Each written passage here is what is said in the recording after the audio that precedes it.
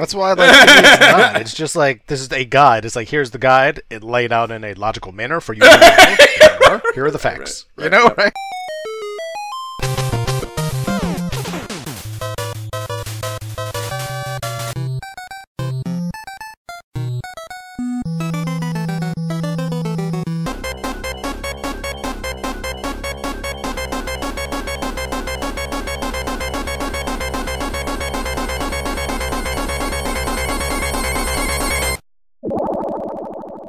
This is the Imperial Schools of Honor podcast. I'm Josh Folan. And I'm Jay Baxton. And we are going to be bullshitting about the formative years of console gaming as we revisit the periodicals that covered it again. Today we are stuffing an issue of Game Player's Strategy Guide to Nintendo Games, issue 3 of volume 2, into our shorts while the gas station attendant ain't looking, and then heading straight to Todd's house because we've been stuck in Bionic Commando over there for weeks. You can find the issue on archive.org if you want to look at the shit we're looking at. I'll drop the link in the show notes, as I always do. Please rate and review the podcast. It makes us feel really good about doing a podcast. And first up, as always, what are we jamming on now? Jay, what are you jamming on now? First and foremost, Elden Ring. Dude, Like the rest of the universe?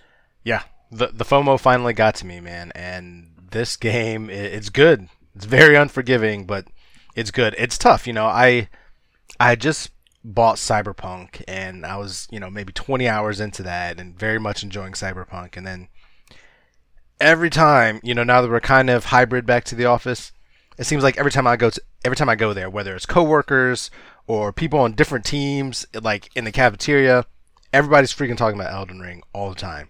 So it was one of those things where I feel like I'm missing out, A, and B, like, how good am I? Like, I got to test myself in this game, So I had to pull the trigger, and I'm sucked in. And how close to The Witcher is it? You know what? It feels similar to The Witcher in like very much in a lot of ways, and kind of like the art styles and just like in a lot of ways it does feel Witcher-y, but then very different in the fact that your character is your design. There are so many different classes, and I don't even know what they're called, but that you choose from. But like normally I'm choosing the mage, like whoever the mage person is, I'm choosing them. But this time I was stuck, man. I was sitting there deciding between, should I be a prophet? Should I be an astrologer? Should I be a confessor, which is more of like a holy magic type of guy? And so like the fact that I sat and thought about that for far longer than I normally do was good. And now, even though I'm in the game, the way that the leveling system is built out, it's so good. Like I'm sitting there spending so much time deciding like, what do I want to be? Like, okay, I chose to be this guy. Like, I should maximize this. However, I know I need a certain amount of strength to wield this weapon over here. Is it like Skyrim in the sense that? Well, no, of course not, because you're choosing something in the beginning. But are you railroaded down that path, or if you decide 10 hours into it, like, nope, I'm just going to completely go off the fucking rails and go do something else development-wise? Is that possible? You mean like completely switching up what you do, or just like deciding like, well, is the class system so I don't know, rigid, I guess, that you can't get out of it, I guess. Like, if you go 10 hours into one particular track, and then you decide, like, that's maybe magic-focused or whatever the fuck, and then you decide, no, I want to become an archery-focused rogue-type character, can you just, like, start going down that lane and be able to actually develop that the same way you would be able to develop it if you had chosen something in that lane from the start? I think so. Honestly, I think so. Because that's like one of the exciting things, but also the difficult thing, because again, unless it's a game like Assassin's Creed where I'm naturally like wielding a weapon, a sword or a spear or something, I'm going to choose the magical character. And so I chose the magical character, but then in the open world, a lot of times it's easier. Like if somebody's coming at me with a sword, like it's kind of hard for me to stand and like cast something. And so I'm Especially a lot of early times, on, a lot of games are like that. Yeah, kind of like that too. Like your magic is so fucked in the beginning that you end up meleeing even. Right. And so I was starting to feel like, man, I kind of wish I had chosen the Confessor, because I had access to more strength initially to be more melee focused. But a couple things. First, I realized because I leveled up my staff, when I do use magic, like if I'm able to put some kind of distance in between me and the next person, the enemy, and cast something, it definitely is powerful. So I'm like, okay, I just, I gotta first of all get good and figure out how to be able to create more space and cast more spells. And I'm sure there are much more than the two basic spells that I have, that I'll be able to cast. But even so, the fact that I'm finding melee weapons and I'm not strong enough to wield them unless I use two hands, which is fine, but then I can't block anything. But I'm sitting there thinking as I'm leveling up, that I can actually just add points in the strength and just continue to do that. And especially because I found a pretty cool farming spot where it seems like I can continue to just fight these massive crabs over and over and get a lot of runes. I'm like, I could consumably really just level up a bunch of strength and be able to just like swing heavy weaponry just like I would, otherwise. And so I was actually really debating that this morning, and that's part of the reason I was late. I was sitting there on Elden Ring just like, all right, what should I do here? Like, do I stay true to my magical focus and just kind of get better? Because there's certain things, because this game is unforgiving, and that's another thing. They tell you nothing. It gives you guidelines. It gives you like some basic, like, this is this item you found, and you just got to figure out when, where, and how to use it. And so like I didn't even know when I would come up on bosses that because of these items I found that I could call spirits to help me, like NPCs. Like I still haven't figured out how to do it. I know I can. I just need to look it up, and that's part of the thing that I don't want to do is just look stuff up. That's what I've heard is actually one of the bigger. I don't know, like these cheap ass gamer guys are talking about how that's like there's so much in it that you'll never, like, there's just no way to figure out, like, at least from their perspective. Granted, I'm sure you play anything enough, you talk to the right people. I was almost have to assume that it's somewhere in there. I think maybe just the traditional modern gamer is not equipped / patient enough to find that answer in a game organically, because everything is fucking spoon-fed to you, everything anymore. So I assume it's there, but that's what I hear people bitching about a lot. And like, the one guy's like, I don't want to have to look something up online every 10 minutes. I just don't want to do that, And I wouldn't either, but I also don't want to spend 4 weeks slamming my head into a wall trying to figure something out that I can't figure out. And that's impossible to figure out. Yeah, exactly. I'm the same way. And so I'm minimally looking things up, but only because it's like I would try to do something and it feels like, for example, it feels like I have to kind of follow the guidelines and kind of go like northwest, but I'm like, this is an open world, I'm going to go east, but I'm like, it feels like I keep dying or something if I go that way, but I have to be able to go that way. What am I missing? And so I was just trying to figure out, like, what am I missing here? Like, is something off? And the video I looked at, this person pulled up their map, and I was like, their map is completely different than mine. Like, what? I just assumed I couldn't see, and that was just part of it. Turns out, like, there was just like map fragments that I haven't found that like give you the ability and stuff too, like that. So I was like, with Shadowgate I did that a lot too, and like that's part of being a game, the savvy of being a gamer that's played for for fucking 30 years like we have, like, or longer even, like learning to.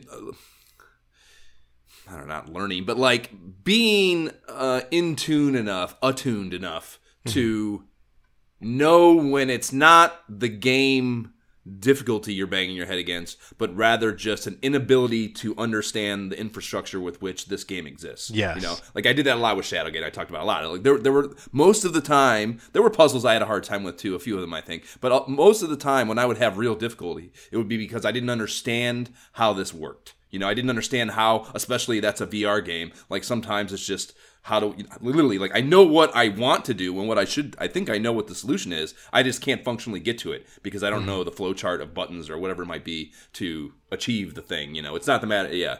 And that's like knowing when that's happening. And obviously you should look that up. That doesn't make you feel bad at all to look that up. That's literally just a UI problem, or your ability to interpret the UI. So yeah, it doesn't hurt my soul at all to look those up. But obviously, you want to make sure you're confident that's what you're looking up, and not exactly. And that answer. That is exactly what I'm looking up too. Like even this morning, because I've figured out how to summon other players to help me, and how to go to other players' worlds to help with bosses because I'm like, hey, I'd love to just get those items and rewards, and hopefully they can help me. I heard that I was to a podcast just a night or two ago where they were talking about it, and they were saying that you can like jump in and do choose to do boss fights with like the one woman that's the host on this. She was saying that or no, it was the whatever, it doesn't matter. One of them was like they had been banging their head against the wall on this boss. And then I don't know what the flow chart is for having someone jump in or like choosing to do that. I don't know how that worked exactly. Of course, I haven't played it. But this guy jumped in and just like vaped this fucking thing in like an insanely instantaneous manner that like made him feel small at an emotional level. He was like, it was unreal how fast he killed it. I've heard stories. That's a cool thing. Obviously, co-op stuff is cool. Especially again, that was my bitch about Fallout 76. Is like not being able to do that, like not being able to like just questing, have someone jump in, fucking hang out for a bit, accomplish stuff in your world. Yep. They leave and you keep going, and like you don't lose any of that, or it's not like a partitioned off fucking area or part of the world, like that's, it's like you can choose to do it alone or bring somebody in, which is cool. Like you can even password it, so it's like, hey, I only want my friend to come in and kind of help. You know what I mean? Oh, so you can just open it up and motherfuckers just show up. Yeah, that's what I'm doing because I don't know. I know people who are playing, but they're often not playing the same time as me. So I'm just like, you can just summon and just whoever's around who's like, yeah, I'll jump in and help out. But but the funny thing about that is that I figured that out and that's helpful. But I'm doing a part where there's nobody around. Like I'm doing the summoning thing, nobody's around. But I know I found this item that tells me I can summon NPCs to help me, and I can't figure out how to get it to work. So this is an instance in which I'm sitting here like I looked it up right before we got on our podcast. So when we're done, I'm gonna go do it because I'm like, why can't I get this to work? Like this tells me I should be able to get these guys to come and fight with me. And was it just a functional misunderstanding, or was it? Yeah, it seems like it's just like, hey, you can use this in certain places you can, certain places you can't. So I'm like, all right, maybe I just tried it too close, like right outside the area instead of like closer to the stake or something. You know what I mean? So I'm gonna go figure it out. Like, there's no reason I shouldn't make this. This should not be workable. But yeah, man, it's a fantastic game. I'm gonna keep freaking playing it. Yeah, but other than that, next game, as you can see, Lego Star Wars: A Skywalker Saga. Is this the same one you talked about last time? I may have started it. I talked about I was going to buy it, but like I didn't buy it until like now. But yeah, I mean, the whole family was looking forward to this one. So for context, we love the Lego games. Like we have almost all of them. I'm talking when we got our Xbox One, when it first was released, the original Marvel Avengers Lego game. Then we got Lego Movie, Lego Movie 2, Lego Worlds, Lego Hobbit, Pirates of the Caribbean, Batman 3, City Undercover, DC Super Villains, Harry Potter. I mean, should I go on? We love the freaking Star Wars games. Shareholders love you. Right?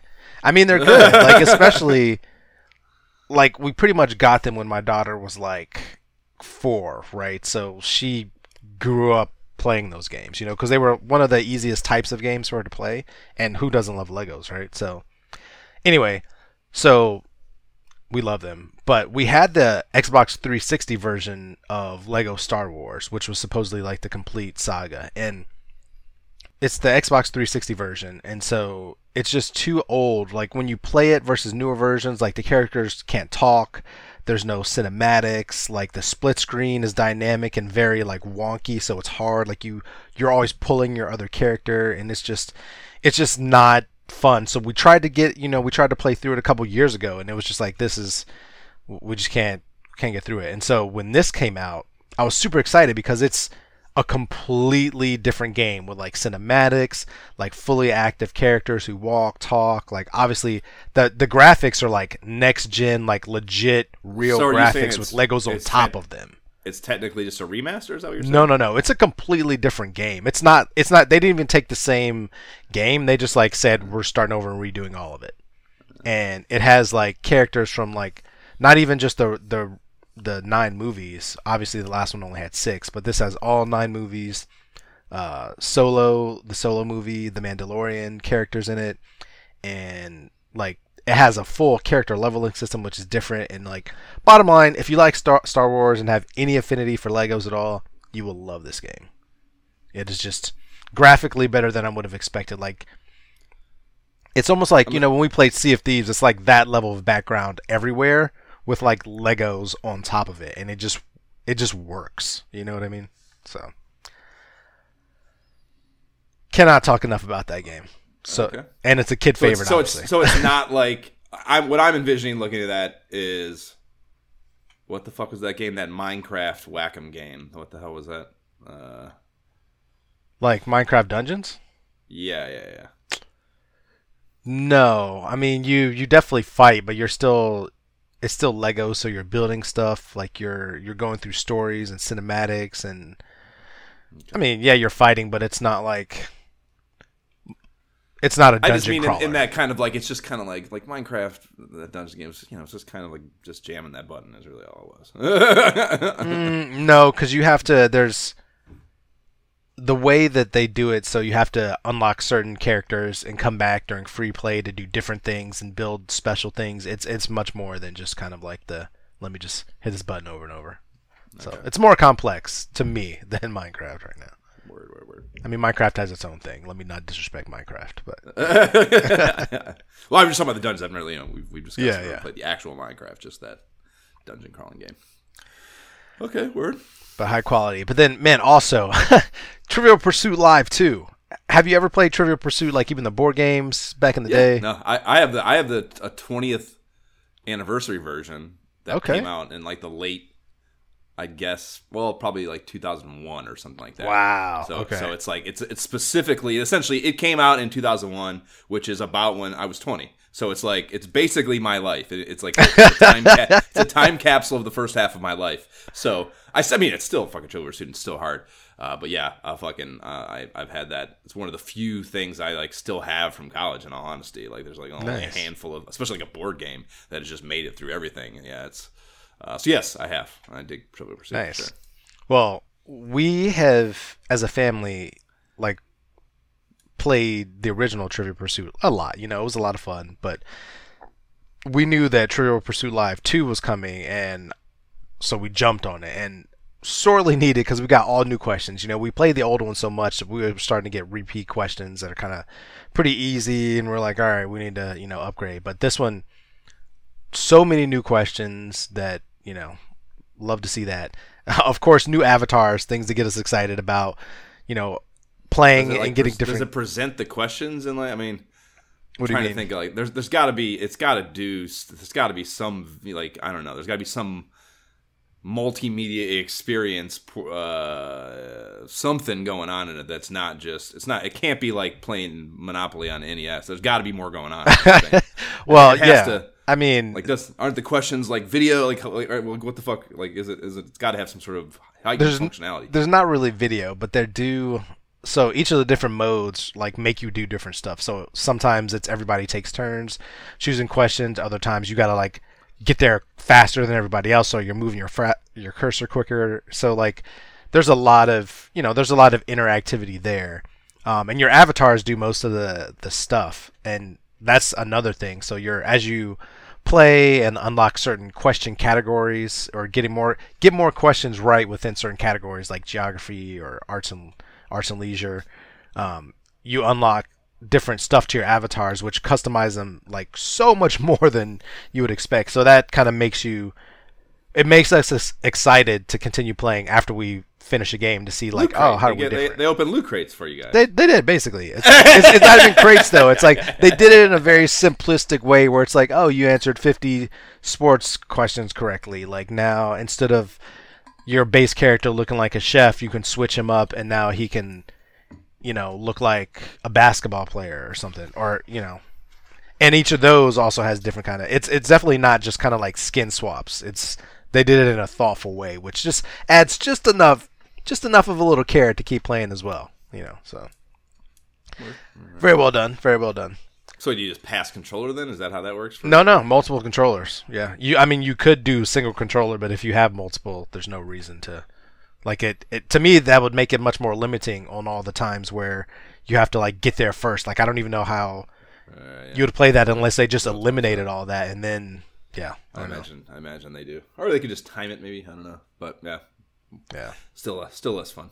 Okay, word. Yeah, but those are the main ones. I mean, I'm still, I kind of think I'm kind of getting done with Halo until the next. I mean, which is perfect because the next season 2 is coming out. Like, I need something more to do there, more maps or something. But those are the main games.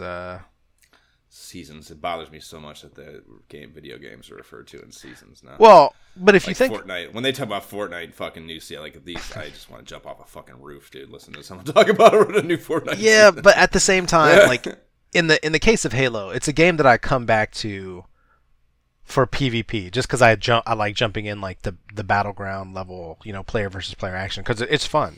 And so, but after a while, like, it's fun, but I have to keep playing different modes. Like, I started playing free for all, where you're not on teams, and I've been winning, which has been fantastic. Like, that's a mode I never did before, but I'm just trying different stuff because I'm kind of getting tired of the same stuff over and over. So for them to have a second season where they bring in different maps, different modes, different, switch it up, then it keeps the game fresh. So especially for a free to play game, like, I need a reason to come back. It's fun, but not. You got to give me something. Is it not? What I think is funny about it is, like, the seasons, because it's ranked and all that, and it, like, resets everything. And I think it's funny that, like, I don't know, that you fall so far behind that you're just like, I don't even want to play anymore because I'm so far behind relative to the masses. Well, and a new season, like, lets you jump in, even though you still, for this season, are not going to be able to play as much as those fucking monkeys anyways.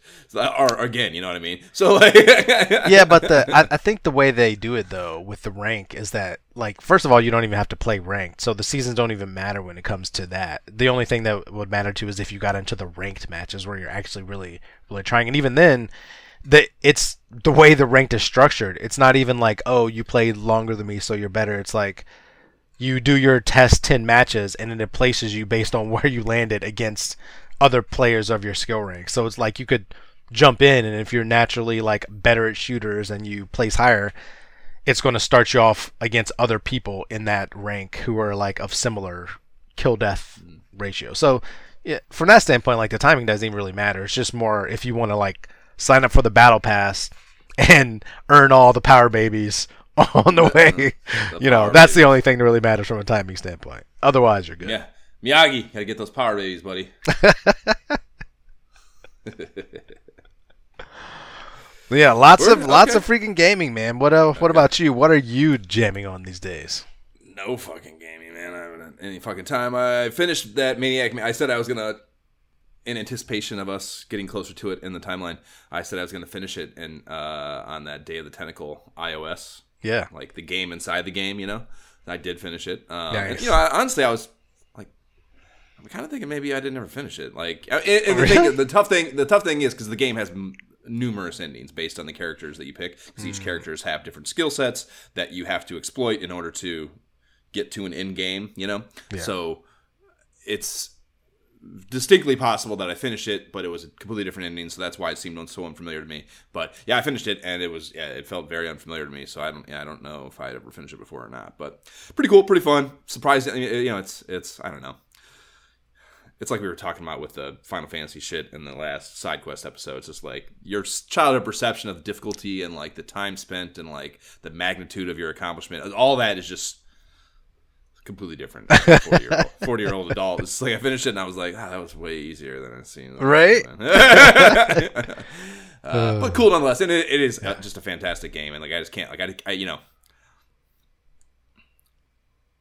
if you, I've said it a million times already, but if you get past the interface, I think, like, an adult experiencing that for the first, like, if you've never played that game and you're able to, like, fucking look past that clicking shit and the rough ass interface they have, like, the game in there is so fun and interesting and well done and smart and just original. It's just such a wildly original video game or story. I think if you get past all that stuff, it'd be really cool to experience for the first time. Nice. So yeah, that's it, man. Other than that, playing fucking Walkabout a shit ton, of course, because it's literally such a, like, pick up and, kind of like your Halo match is just like, I only have to spend 11 minutes doing this, and maybe it's time for bed. Yeah, fucking work's super fucked right now. I've basically taken work. I'm gonna be.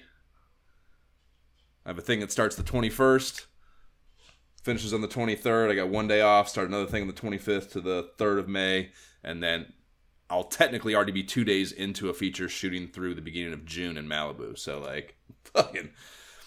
Got to make that Buffalo Bills money, but yeah, pretty much working nonstop for 2.5 months, which is not how my life usually goes. Gotta do it. Well, but, it lines up with me. I think I'm gonna be pretty busy as well the next 2 months, also. So, man, we'll figure it out. So let's talk about this fucking magazine.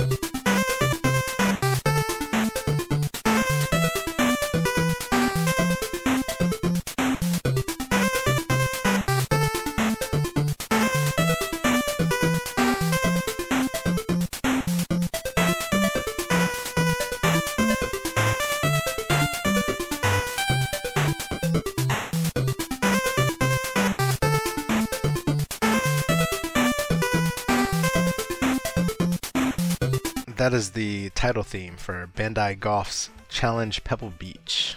And that is bringing us into, let's see if we can get it right here. Game, players, that's with an apostrophe, a possessive players, strategy guide to Nintendo games. Which is quite a mouthful for a magazine name. And it is when I first saw this, and I was thinking about let's do this as random rags, and I was excited because I had this issue as a child. When I first saw it, I did not assume that it was that it was a periodical. I assumed it was some sort of, they might have made multiple of them, but it's a special regularly produced strategy guide. Yeah. As opposed to a magazine, but no, this is a magazine with volumes, whatever. This is volume 2, number 3. I think there's 6 issues in this particular year, so bi-monthly, And yeah, I don't know. The way the contents are not really magazine-y. That name is not magazine-y. Yeah, there's a lot that's going on with it that's not magazine-y. And so it's funny to me that it was a magazine. But in any event, I believe this is year 2. I think that's what volume 2 means. And this was on newsstands in June of 1989. It's got a $3.95 US dollar cover price, $4.95 Canadian dollar. So they thought this was worth more than Nintendo Power. And wow. Okay, player, I see you. We shall see. Yeah, it does have 30 more pages, I guess, but there's plenty of ads in here to balance that out. I think there's definitely not more content than a issue of Nintendo Power or Sega Visions or anything like that. Anyhow, the cover is some really, really, really janky artwork trying to convey vibes of Bionic Commando, Skate or Die, and I'm guessing Gogo 13 is that dude there in the bottom left shooting that thing, So, I suppose if it was not in this context, a magazine cover, where I was supposed to associate these things with video games, specific video games, it would probably be cool. This would be a cool illustration. There's no fucking question it's better than anything I could draw. I'll lay that out there right now. But if this was sitting next to an issue of Nintendo Power, that a Todd is picking up the Nintendo Power 100 out of 100 times. All the time. All the time. This is very, very low budgety. It's almost like the artwork could be pulled straight out of a Marvel comic issue at the time, except for all the white space and everything around it, making it very, if it looks very low budget, I can't think of anything better to say. yeah. Definitely on the bottom. This is definitely on the bottom shelf of the cereal aisle. Yeah. And there's so much to it. It takes up 25. It takes up 25% of the cover. The title does easily. Yeah, if not more. And not and not because of some ornate flowery font, but because it's just words. Just too many fucking words. Yeah, and then we got a Zelda 2 Secrets is a band in the top left there. The top right has a pow bubble filled with a bunch of fine print covering the publisher's ass. A Signal Research Inc. publication, not affiliated with Nintendo of America Inc., which you see multiple times in the magazine. So they were super uptight about pissing off Nintendo with this stuff. And then they tease a bunch of games in a little bullet point list on the left there. Under Super Strategy, we have Bionic Commando, Google 13, Metal Gear, Milon Secret Castle, and Ultima. Exciting. And under hits and previews, we have Anticipation, Blades of Steel, Mystery Quest, Operation Wolf, and Skate or Die. And the last newsstand passerby attention grabber is a block in the bottom right that says another. Well, it's not a power bubble, actually. It's just a block there. 30 hot Nintendo games. It feels like it should be a power bubble, though. Right? Basically. Yeah. So I like the Zelda 2 emphasis, though. I mean, I don't think I've seen that really so far, and that's a game I never beat. So. Oh yeah, you missed. Yeah, you missed the. Well, there was the what the fuck were they called now? I'm spacing the Nintendo Phone Club News. Like one of the issues was almost purely dedicated to Zelda 2. So there's a bunch of shit in there, and then it was the first year, of course, of Nintendo Power had a nice big meaty feature on it. So yeah, you missed that. But yeah, that I mean, yeah, you know that, and that's we'll get to it, of course, when we get to those pages. But that is probably that's one of like 4 things that I think make this that even kind of nudge this in the direction of a magazine. That and a few other things, because that's actually in the form of letters, which was surprising to me. I immediately noticed it. Like, oh, okay. Tell me, show me what you got. So yeah, this is where that I would like to disclaim that the reason we were random ragging this mag is because I owned this issue as a child, and like the random, like I'm not sure how I obtained it. I'm guessing I copped it from a Drug Mart newsstand or something like that, maybe, or like a gas station, like as my little opening bullshit maybe insinuated.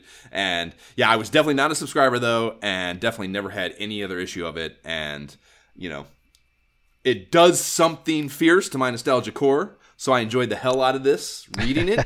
But yeah, I don't know. I just don't know where this was, and it's such like a dusty corner of my childhood, that's like. But think about the newsstands at the time. Like you go to a gas station or a mini mart of some sort, like a UDF, and they might have cool new magazines that you never heard of. And if it's like a subject you like video games, I'm pretty sure that's how I found out about EGM, Electronic Gaming Monthly, and For sure. started loving that because I would go to freaking Kroger when my mom was grocery shopping, and I'm like, I'm gonna go over here to the magazine section and check out the latest EGM. Like that's how that became. So I'm pretty sure that's a real magazine, that could have easily happened. That's a real magazine, though. A real magazine that lasts. I don't know, man. Yeah, I mean, I don't even know. I'm surprised I didn't look that up. Actually, I don't know how long this lasted. But even if it's already year 2, you got to think it's on somebody's shelf somewhere. I guess, yeah. So I assume you did not have any experience with the mag, though. This particular. Not at all. Yeah, not that I can remember. I don't recall this logo. These words, if you can call the words a logo. No, it was definitely new for me. Totally unfamiliar. Okay. Well, moving into this monstrosity, we kick shit off with a 2-banger from Acclaim. It's the first half is their wireless infrared controllers. We've seen this many a time. And latter is for Airwolf, the jetcopter flying deal I'm absolutely certain we've talked about before. And I remember talking about the TV show's creator. But the ad does feel new to me, though. I like the title up top. It takes more than guts to command Airwolf. That's the headline. And then it's got a cool teen and a leather bomber and sunglasses. NES controller held awkwardly below his chin in a way no kid has ever played NES before, like so many ads do. Definitely a director move. Can you hold it up here like this? Yeah, I need it in frame. Yeah, by your face. But this isn't natural. This isn't natural. Don't worry about it. That's all right. We'll fix it in post. Yeah, and both lenses, speaking of fixing in post, both lenses on his shades have the same shot of the chopper superimposed onto them. And we haven't had it in a while, Jay. Can we get a cursory? Get to the chopper! It's been a while since we had some chopper action. Like most of what Acclaim does, this game is meh. There is lots of interesting and solid art, dope title music, which I think we will maybe touch on later. I obviously wrote this before I knew you were going to do that, so that's fun. But the gameplay is whack as fuck, unfortunately. Yeah. From there, we move into the table of contents. It gets 2 pages, and it has full screenshots in the outside margins. They look all right. They're bigger than the ones in Nintendo Power, I guess I would say. But the look is very basic. It looks more like a Microsoft Works word processor file than a video game mag table of contents, in my opinion. Right? I do like that they give us real screenshots, not weirdly cropped shots. And this magazine in general, I think they could look better. It's not the best capture of them, but it is, that's fucking everywhere in this mag. Yeah. Every feature has like 20 of them, So yeah, that is one thing I do like about. Give me some borders, maybe Well, get yeah, the font a little pizzazz. some layout, give me a yeah, little some sort of- something there. What yeah, you got? Give me a little spice on there. Yeah, some sort of creative fucking, I don't know, yeah, not interpretation, but like some sort of creative influence on the visual that you're looking at, not just It's literally, it's like it's just like the digital version of someone just chucking a pile of photos at you, just like wherever they land. That's what we're gonna look at, and like you're gonna tell me tips about the things in the photos, and you're like, which one? Right? It's like I'm envisioning, of course, me again. I'm thinking, how could this have happened? This tells me the person who created this, the editor, is just like, you know what? We're all about strategy. We're all about giving the player content, just screenshots, giving them what they need to do to succeed. Data. That's what we're going to be pure. That's what it is. Yeah. Hard data. We don't need any. It's like Cedar Point. Like we don't need a fucking like. There's no, we're not gonna, we don't need a fucking garden approaching the Superman themed ride. Like, no. Cedar Point's like, no. It's a fucking roller coaster. Yeah, we're gonna paint it a color and we're gonna call it a bug or something, but there's no bullshit. Like, we're gonna, and next year we're gonna knock down the last one we had, the oldest one we have, and build the newest, biggest, tallest, fastest roller coaster. It's like, it's all about the roller coaster. Yep. We know what we're about. Yeah, we don't need a bullshit. We got our strategic advantage down Yeah, pat. but Thank you very Cedar much. Point's strategic advantage is better than this magazine's. So every game gets its own line and small blurb here, which makes for more of a bunch of fine print that's likely never been read in its entirety by anyone in all of human history, as opposed to like teasers, which is I think intended to be. Yep. The next page has a masthead, a bunch more legalese, further distancing the publisher and mag from the Nintendo of America copyrights and trademarks and what have you, that intellectual property, various intellectual properties that Nintendo might own. And then the letter from the editor is titled Editor's Notes.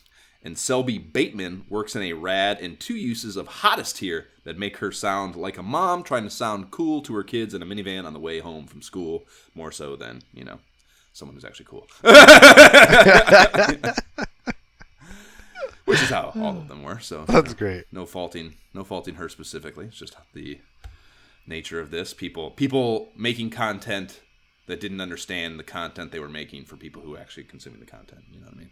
That's how all these magazines were to some degree or another. Because the adults making them did not grow up playing these games. No, definitely not. These days, very different situation. Yeah, very different. So then we have that dog-tired Taito Operation Wolf ad, bridging us to the game player's mailbag. And again, I mean, I've said it a bunch of times, but how much did these fucking people, Taito I mean, have in the advertising campaign budget for this game? This ad has been in every Game Pro since the beginning of time.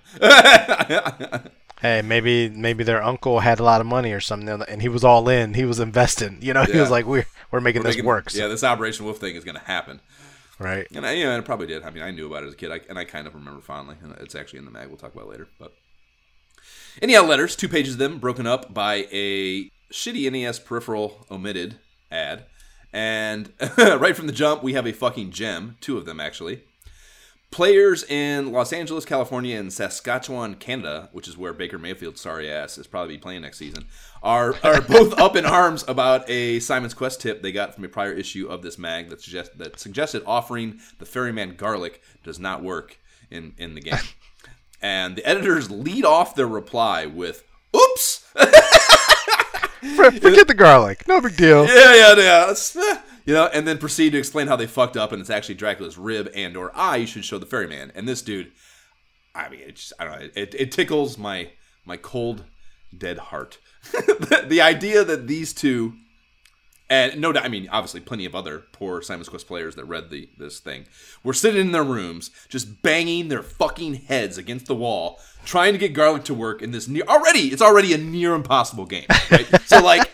They probably hit numerous other walls in their playing of it, and they have this one, this little moment, and they get the magazine, and they're like, oh fuck, that's it. That's the answer. Okay, I got the answer. And they go there because they think this omnipotent being, this magazine, and that's now in their life, has the answer. And they go there, and it still doesn't work. And, like, there's just no other information sources available. There's no internet to fact check. They're just sitting in their fucking bedrooms, deceived and hopeless. And it is great. It's just a great, great thought and different time that I just cannot enjoy any more than I already do. And I'm sitting over here thinking, like, where did this come from? Did somebody just make that up because they didn't know an answer to the question? Like, they didn't really know? Like, how do you mix up something like that? Well, yeah, we just said the reason, because they didn't actually, it's like, they just made up something. Well, not even made up. They, like, they just misplay. It's like, the analogy that's popping into my head now is like, a wife sends her husband to the grocery store for fucking 10 things, and he does a half-assed job of listening, and he comes back with 5 of the wrong things because he just doesn't care and wasn't paying attention. And that's exactly what this is. Like, it's the editors and writers, like, whoever the person that sat and figured it out or got the information from fucking Konami, or however they obtained the information, the communication of it to the person who wrote that didn't care. Like, there was something lost in the cracks, and they didn't care, and didn't fact check it, or didn't double check it, or didn't edit it, or whatever the fuck it was, and just didn't care. And then just, like, the wife has to just make do now, She's just got to make dinner anyways, even though she wasn't given the proper tools. Like, you cross-referenced the wrong ingredients. That was you hit the wrong Excel column there. Yeah. So, yeah, that is just fucking beautiful. That is a beautiful, beautiful thing. That is, yes, of just a different time. I love that they just kind of glazed over it. Just like, whoops, sorry. You're right, yeah. They're admitting wrong, sure, but they are not acknowledging the actual impact of their actions. You know what I mean? They're not acknowledging the fact that, yes, these kids, this is bi-monthly. So, I don't know. Who knows how Was it even the last issue? I don't know. It could have been 4 months ago that these kids have been sitting there. They've been sitting for 4 months with this wrong information, just, like, not understanding. They've probably been proliferating it at school. It's probably fucking, this information is probably moving through masses of children in this misinformation. They're not acknowledging that responsibility at all in their admission of the guilt here. It's just like, I don't want to tell you. Somebody. I want to think somebody's in the back room of this issue. Like, never admit fault. Never. Yeah, right. Deflect. Deflect. Just deflect. We are the experts on everything. Yeah. Yeah, we do. We're already on the bottom shelf of the fucking cereal aisle. We don't want to go any lower. Don't admit that you fucked anything up. Fake it till you make it. Yeah. Any of the other ones? That was the only one that really did anything significant for me, letter-wise. Oh, man. Okay, so one of the other ones, it's talking about, like, using the standard control pad being, like, almost impossible to beat a boss. Oh, yeah. So it's the very next one. So, skate or die. It's like, we have found that doing well in the high jump is almost impossible using the control pad. Like, basically, get your NES advantage or play a different game. Like, that's pretty brutal. You know what I mean? That is. Especially that they're so uptight about Nintendo pissing Nintendo off. Right. I think it's hilarious that they would do anything to any defamation. But you know what though? I'm starting to realize, even from the overall tone of this Game Player's Mailbag, like, this is very much a relaxed type of magazine, if we can call that, more akin to like a Discord channel or something, like giving you information. You know what I mean? In a printed form.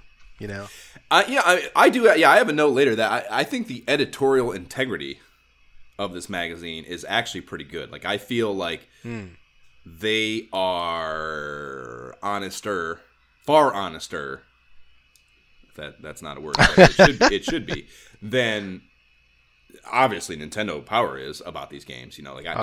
There's, I think it's Back to the Future, where there's whatever the note is, we'll get to it, but like there's a comment on Back to the Future that's just like, yep, that's true, and it's not good. Yeah, you know, like, so yeah. I mean, I feel like they are actually, you know, trying to be somewhat transparent and forthright about fucking the things that are wrong with these games, and that is incredibly credible, or incredibly commendable rather, and one of the virtues of this magazine for sure. That deserves being mentioned. So we from there have a fucking FCI highlight ad that brings us to You Asked For It, answers to Zelda 2, The Adventures of Link, and this is in the form of 3 pages of write-ins they've received for the game, so an expanded mailbag for all intents and purposes. And there are tons of ads peppered in here. They have ISOH Game Up alums, Mega Man 2 and Strider. They have Hoops, Hal's Air Fortress and Vegas Dream ad that we've seen a fucking bunch of times. And the only thing I thought worth mentioning here in the letters for Zelda is actually a letter from Bellevue, Washington. Jay. Oh. I guess maybe it's kind of funny that Steve in Sacktown is talking about putting his foot through his TV because he can't find the Sixth Palace. I thought that was kind of funny. But yeah, the fact that we had a letter from where you live is the only other thing that mattered to me from this. And this is a game I am fucking pretty charged up about, but it was all just very matter of fact, like questions and answers. There wasn't any flair to them, you know. That yeah. Really but I mean, looking through this, like knowing that I never had anything, like nothing of any sort, not even a manual to help me with Zelda 2. Like I would have loved this. Did you have like, Zelda 2 but not the manual? Yeah. Oh, I don't God, even. Dude, that's it's brutal. my memory is hazy now, so I can't remember if I like got it at a flea market or a yard sale or something like that. But it, you know what I mean. But I got it whenever I did. It was like clearly later on in the generation. I'm pretty sure I had kind of moved on the Super Nintendo and stuff at the time, and I was like, oh look, Zelda 2, you know, and I'm like playing it with nothing to help me. Was it the gold one at least? Oh yeah, it was definitely the gold one. That's what's stuck in my mind. Like, oh, this is so cool. There might not even have been. I don't even know. They might not have made a gray one of that. I think there were gray Zeldas, but I don't think there were gray. Yeah, I don't even recall. But it was. Yeah. I tried, and I remember being so angry and just being like, forget this game. Like no manual. That's tough as fuck. Like nothing. Yeah. Now Jeb had it. I mean, yeah. We, you know, I don't know if we ever made it past as kids. Probably past like the third palace or something. Like. Yeah, the back half of the game was like I remember Game Genieing to the shadow at the end, and like even that I couldn't beat it then. I haven't beat it as an adult either. I can't get past the end of the game. I tried what it was before I was calling them Kill Quests, but I tried doing that early on when we first started playing because that's one of my white whales too, and like couldn't fucking do it. I won't even go back and try it. Like I would think about it now. I'm like, would I try Zelda 2 again with like guides and tips? I'm like, probably not. I don't know. The Sixth Palace is so brutal. I'm sure I can, but I just don't know if I want to. It would be so satisfying. I was playing it on the sure. Switch too. I tried doing it on the Switch too. Oh yeah. And I could not beat the end of it. The Sixth Palace was just like fucking a nightmare, dude. It's a fucking nightmare. I feel like the Switch also has like a new one of the Super Nintendo Zeldas. I can't remember what it was called. I might have to play through it now that you mentioned that. I bet they do. Yeah. Add that to the backlog. Okay, so we have a 2-page spread peddling their various publications. This publisher, I mean. After that, and then they have a real catch-all mag that's just called Game Players, and it covers all the consoles as well as PC, Amiga, and Commodore titles, and that appears to be a monthly thing. And there's this mag, of course, which is bi-monthly, and then they have some buyers and strategy guides for the NES as well, like standalone things. So, putting out a lot of Nintendo content for someone not at all affiliated with Nintendo. Hey, they're getting in on the game without being one of the publishers. You know what I mean? Sure, so do what you got to do, but disclaim the all the time: we do not work for Nintendo. We do not work for Nintendo. We're not Nintendo. Yeah, it was a big pie. They weren't the only ones just trying to stick their finger in up over the thing without being seen. So the first of our Super Strategy features is a 5-banger on Hal's The Adventures of Lolo. So I guess we should talk about the layout style for these. And they are really fucking boring looking. It's probably the abridged version, which we kind of touched on already. There's just no anything about them to look. There's no aesthetic flair at all. It's black text on white for the game title up top. A big box taking up maybe half of the page-ish with a big screenshot and a few paragraphs explaining what the deal is called, and like the headline is the game. So they don't even like I don't know, it's just So like no fucking anything, just nothing, just the game. Very stock. It's like there was some kind of like page editor, just like blocks, and they're like exactly right, text, exactly. text here. Microsoft, I'm telling you, like again, Microsoft Works, not Word or any other modern Office application. Microsoft Works, and it is a magazine layout, school newspaper template thing in there. You know, whatever the Microsoft Works with 6 text box options. Right, exactly. Yeah, exactly. And like the colors even are like the colors that I would expect Microsoft Works to supply inherently within such template. So yeah, it is just no effort towards design at all. Yeah, and then the rest of the feature is 90% screenshots, which is cool in theory if it had looked at all good.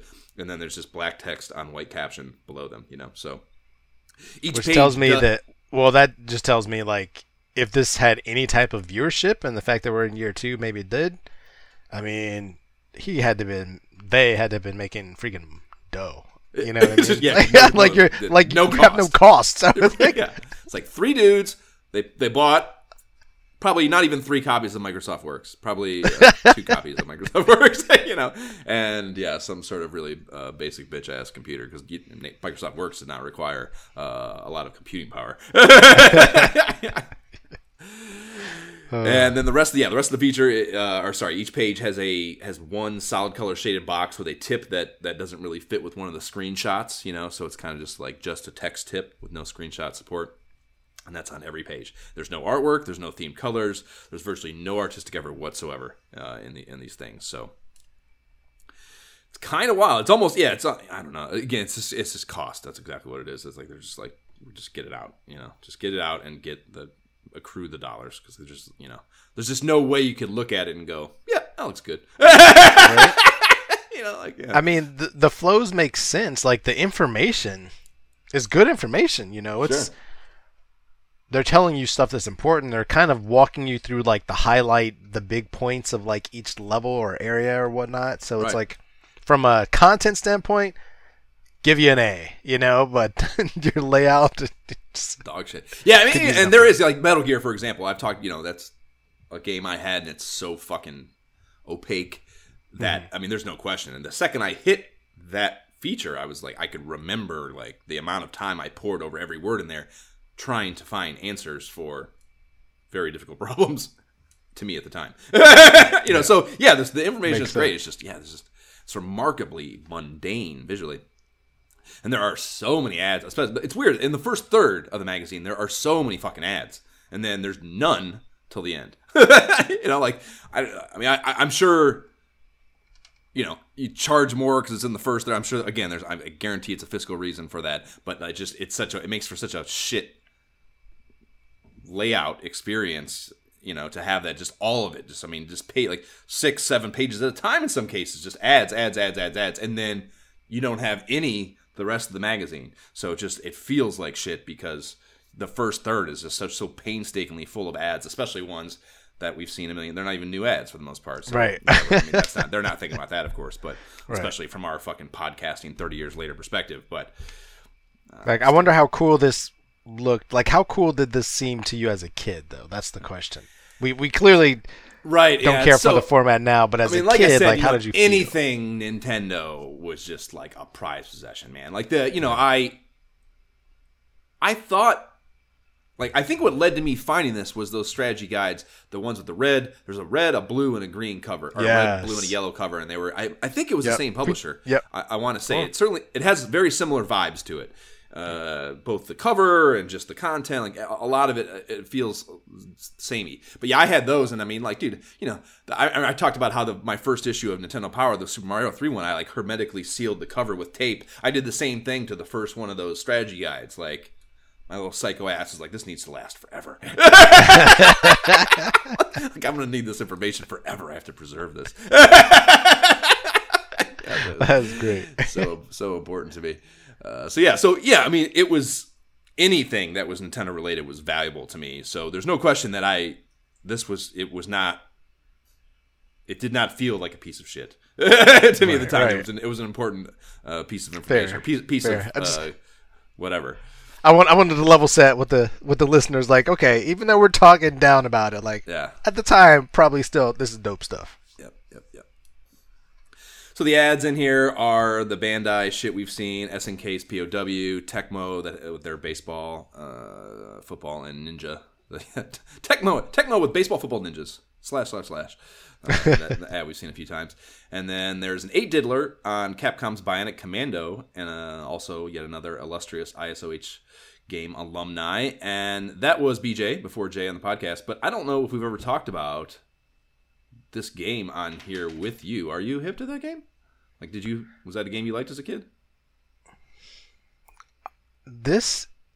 No, I can't say it is. Like, looking at it, I'm like, this doesn't look familiar at all. The name, of course, sounds familiar, but looking at it, I'm like, I don't know that I really even played this at all as a kid. I'm not entirely sure. Yeah, it's one of those. That's enough. If it's not a deeply entrenched memory, it's probably no memory when it comes to these games in childhood. Especially looking at like the upper right picture screenshot, I'm like, yeah, I definitely don't recall like any kind of text like that. So that's a no. It sounds very similar to like your, Guerrilla Wars and stuff like that, but right. it's not. It's not, like Commando. I think of just Commando, like normal Commando, favorite for many years, but this is not that game. Sans Bionic. Sans anything Bionic. Yeah. No, yeah. To me, it was just, I didn't have a ton. I'm sure I diddled with it a little bit as a child at some point, but yeah, minute memories, if any at all, and like it was just another one of those war games, like it could have been any one of those other ones. That's a great way to word it. That just, it didn't have any differentiating thing on the surface, even though it was Capcom, and Capcom, like we've talked about it before, but like that meant something to you as a child. I don't think it meant anything to me consciously, but it, Mega Man, like they were sure to brand, just like Konami, to brand their stuff. It had a look to it. There's no question that it would have looked a little more familiar to me as a child and any child because of the other Capcom brandings, so. Yeah. I mean, this is very, very much could have been a game that I rented as a kid, and had it for 3 days, and it's just not that memorable. You know what I mean? Yeah. It was just like, oh, well, it's hard too. Jab and I talked about that a lot when we did the game app on it, man. Like that arm, the fact that you can't, it's a platformer that you can't jump in is fucking weird, and like. Getting used to that. Immediately, no thanks. Once you got going, it's one of those games, startup emotional costs, yada, yada, yada. Like, once you got going and got accustomed to it, it was cool because it was different, but well done, But just as a child picking it up, and again, you're not going to read the manual. You're not approaching it with any level of like perspective. Like, this is different. I'm going to need to learn something new. You as a child want to just sit down and go, and like. And have fun. Right. Yeah, it's not that at first. Yeah. So they kick this off by pitching this game in the following way. Take Tarzan, put him in an urban setting, give him an artificial vine, and you've got Bionic Commando. And I hate that description. That's not a good description, I don't think. Tarzan, yes, you're swinging. I'm like, I don't know if that draws me in. I'm like, I'm more unsure. Right, that's like a Dick Tracy. Yeah, Tarzan is like in the Dick Tracy category of like far too antiquated of intellectual properties to be appealing to me as a child in 1990, nope, sorry. That's even then, cool. They would that would come probably out get my dad to listen to you, but I'm not going to listen to you. You're talking about Tarzan. Yep.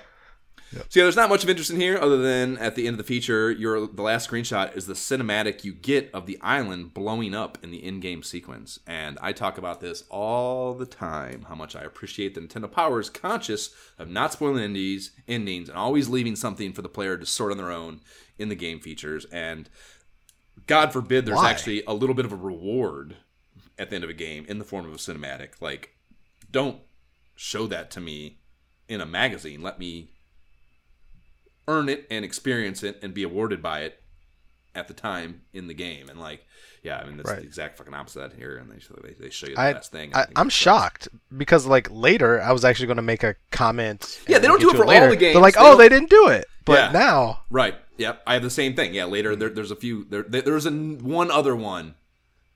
I think Mario 2, I think, shows you Wart, the final boss, and I was like, kind of hate that too, So yeah, they're not quite as precious with it in here, and I think that's a bummer. Huh. A lot of ads in here too, as there will be with all the fucking things in the mag, and this is where we have the Tiger handheld ad for the Simon's Quest version of it, and this ad looks fucking badass, dude. It fucking looks incredible. And yeah, I'm definitely gonna need to hold my Trapper Keeper in front of my lap as I walk to class after seeing this. Like I mentioned in the thing. Like, yeah, really fucking cool ad. The Castlevania, everything about the Castlevania world is just so cool. All the artwork they ever did for it was fucking great, man. Definitely saw this one everywhere. I did not have this one, but I clearly remember this one. Right. You know? Yeah, I didn't have this one either, but yeah, this is one I think I have memories of like borrowing someone's on the bus and like fucking playing it a little bit. Yeah. I mean, I feel like this might be even one of the earlier ads for these types of games. You know what I mean? Probably. So, to be honest, I don't remember a lot of ads for those. I mean, that's kind of. I mean, yeah, I've definitely never seen that ad before. You know, and it's not like, and yeah, I mean, I can't think of a Tiger handheld ad at all. We've definitely seen the Acclaim handhelds. We've seen some of the Konami handhelds, the Teenage Mutant Ninja Turtles one, for example. But I don't think we've seen any Tiger. Yeah, and I feel like Tiger LCD was also like a big for a while. You know, they were like may have been the tops. Oh, for sure, yeah. Perhaps. Not perhaps, without a doubt, infinitely more. Yeah. They had all the lights. I mean, Acclaim was obviously just doing Acclaim games. You know, so they had some cool licenses, but like wrestling. Yeah, exactly. But not anywhere near as many. And then Konami, the only one I ever remember. I think they had a G.I. Joe one and a Top Gun one too. But again, just Konami games, you know. So Tiger had licenses for everything. Disney was a later deal. That wasn't part of their initial thing, but they just so many. You know, like that's a fucking Konami game, or no? Yeah, that's a Konami game. Castlevania, Simon's Quest is a Konami game. So Tiger started having, that must have been it. That was probably how the Konami ones happened. Is, you know, Tiger did a few licenses of those, and Konami was, whatever they paid to make that happen, was that Konami was like, we can make way more money doing that. Like that, a chimpanzee can make these fucking things. Like, look at them. Look how shitty they are. You know, like, we can fucking figure these out and, you know, make them ourselves. And that's exactly probably how that went down. A Trade West joint showcasing dog shit John Elway's quarterbacks in here, and then we have Acclaim speaking of Acclaim, is wasting a full fucking page ad on Othello. And, you know, Othello ain't a bad board game, but a full page ad for an NES version of it, give me a break. Like, that cannot be well spent advertising dollars. I don't even play Othello as a board game, so this does not appeal to me. Yeah, it was, I mean, I've never owned one in my life. But it was a game that's, like, it was in a lot of classrooms and shit, and I remember, like, playing it every now and again. I've seen it around. Right. Yeah. Right. Yeah. You know, you see it on people's shelves. But I don't know where he lives.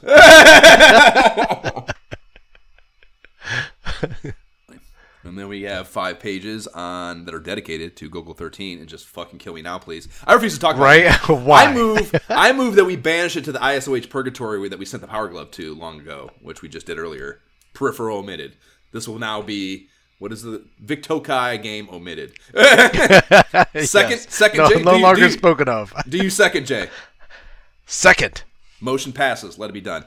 Ads here are Hal's Lolo deal. American Sammy has one, I don't recall seeing, for a game called Thundercade that I also have no recall of the game of. And lastly, we have a Bonwell joint for their quick shot joystick peripherals. And yes, Thundercade's a new game I've never seen, so okay, actually have one to play here. And it is a vertically scrolling arcade shmup that dropped in August of '89. And I fired it up. Did you fire it up? I did not. I almost did. I almost did, and I was like, yeah, I'm going to pass. I had to download it for sure. It was not in the fucking library, which, you know how that goes. And total dog shit. Yeah, total dog shit. I did like the fun cutscene after the title screen. It's a motorcycle. I posted it on the fucking thing, the clip on the socials. But it's the motorcycle whizzing down the road in front of a city skyline backdrop. The message: urgent instructions: destroy enemies in the atomic power plant. Good luck. And, that's pretty fun. But that is the end of the fun with this game. It's like a scrolling, vertically scrolling. You're on. I think it's a motorcycle.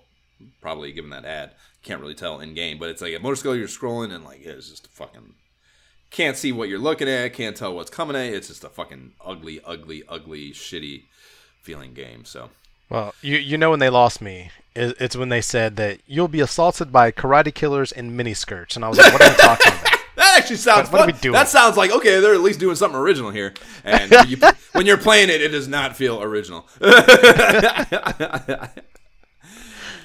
The QuickShot ad is touting that ridiculous 15 million units sold worldwide shit that we've clowned on before. So we've seen that. Quick shots for hot shots is the tagline of a very generic looking kid, or scene of a kid lying down in space playing one of their hulking infrared controllers.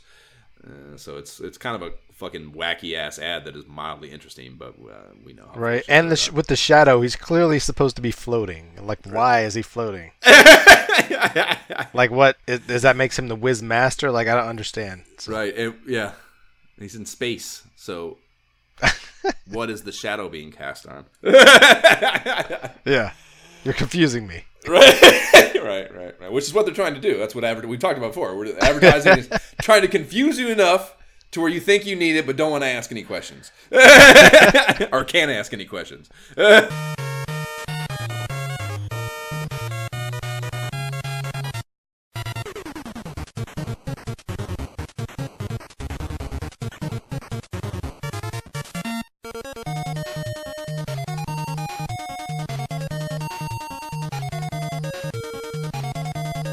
That is the Super Dodgeball All-Star theme. And yeah, hot tracks. Yeah, love it. Yep, all three. Yeah, like I said, the golf one had me fucking dying. I don't know why. Just the second it came on, I started laughing. So we kick in the door here with a 5-spot on SNK's Guerrilla War. Speaking of miscellaneous military games, one of many vertical shooter commando knockoffs they spat out, and it's probably not a bad game for the genre, but I'm all set on it. Dude, how can you not want to play this game? Look at that opening. The CIA tried and failed, etc. Now it's your turn. Like, let's go. Like, I also love the fact. Can we just take a moment to appreciate the fact that you cannot select the highest difficulty in this game until you play through until you play. I didn't. Yeah, I actually didn't. I didn't fire it up because we've seen this a long time ago, so I didn't refire it back up.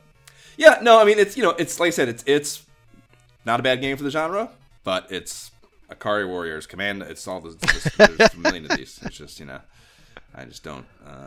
Yeah, looking at this though, there's more variation than I thought. Like just being able to get into tanks and kind of do, I know, some different stuff than what I thought was possible with this game. So I don't know. It kind of gave me a little more interest. I love that about Akari Warriors. Yeah, like the first time. I mean, that's like, even though that is just a notoriously bad game by most people's standards, like I just remember it so fondly because as a child, like the couch co-op and the being able to get into tanks was just like, so cool. Just literally roll those motherfuckers over. Like, great. Can never argue with being able to do that. I mean, yep. The only add in here is Super Dodgeball, and we've been there, done that, and just heard the song. Then we have a 5-dinger on Ultra's Metal Gear, and that's another ISOH alum, and one of my personal favorite NES games of all time. And this is where, I realized that this magazine's game features are ordered alphabetically. What a weird fucking decision for the game mag, for a game mag rather. That's another reason why it doesn't feel like a magazine to me. Like, why, alphabetical? That's a glossary or an index. That's not a magazine. That's why I like it's not. It's just like, this is a guide. It's like, here's the guide. It laid out in a logical manner for you to know. Here are the facts. Right. That's a great. Yep, that is exactly it. So these pages on Metal Gear, coupled with the amazing pack-in map that comes with the game, are, like I mentioned earlier, how my underdeveloped little child mind was able to functionally navigate this less than obvious game in any way, shape, or form. And they even touch on this in that table setting box with, here's the copy. Metal Gear is so challenging that the manufacturers even packed a detailed map of one level of Katafi's layout in each game box, something few NES game makers have ever done, as if daring you to win even with such an advantage. That's hot. Wow. Yeah. But yeah, this is I never played it. Oh, dude, you missed it. It's another one. I mean, I think you could. This is something I think you would actually enjoy. This. It's fucking weird, and it's kind of broken in a lot of ways, but it's just there's so much cool shit, and there's enough kind of arcadey gameplay in it that I think you could have fun with it. I think you would have fun with it. You probably wouldn't be able to beat it, but not without looking it up immensely. But I think that you would definitely at least enjoy it because there is enough at first it has that startup thing of like, because it's definitely a stealth-minded game, and you have these early game moments where you start off with nothing. You don't have a gun or anything, so you have to like work your way to the weaponry and the accessories and shit that you get that make the game really cool. So there is like a little bit of a startup emotional deal, because you're gonna like that first jungle sequence where you got to punch your way through and just run from everything. Like it's so different than an NES game of the time in that you have to approach. Isn't this the predecessor of that Renegade game or something like that? The Snake's Revenge. Yeah, and I hate that game. And, yeah, it's exactly. Like, yeah, no, that's what I said. Like that, it's the same but so different, dude. It's not. Okay. Yeah, it's not. It's completely different game, and this one is so much better. So yeah, definitely don't lump them into the same thing. I mean, there are certainly overlaps and there's frustrations in this game, but it's not anything like that game, I would say. Yeah, but huge part of my NES-dom as a child, this game. Page 51, the screenshot and caption about the swinging bridge is just fucking tattooed into my memory banks, dude. Like the slow motion, if your controller is equipped with it, is a big help. And I thought it was just so fucking cool that my controller, the NES Advantage, indeed did have this highly specialized functionality, It's like, it might be the only thing I ever used it for in my entire childhood that was any, like, real functional benefit, Like, that actually had, like, an in-game, real-time use that was helpful. Other than that, it was just a gimmick to, like, quickly pause and unpause games. Thank Josh Allen they didn't spoil this game in these pages. I could be even more irreversibly broken as a person than I already am if they had, because this was like this, and again that map were like the things, they were like my Bibles while I was trying to get through this game. So like I think I ended up having to use a password to get to the end anyways or something.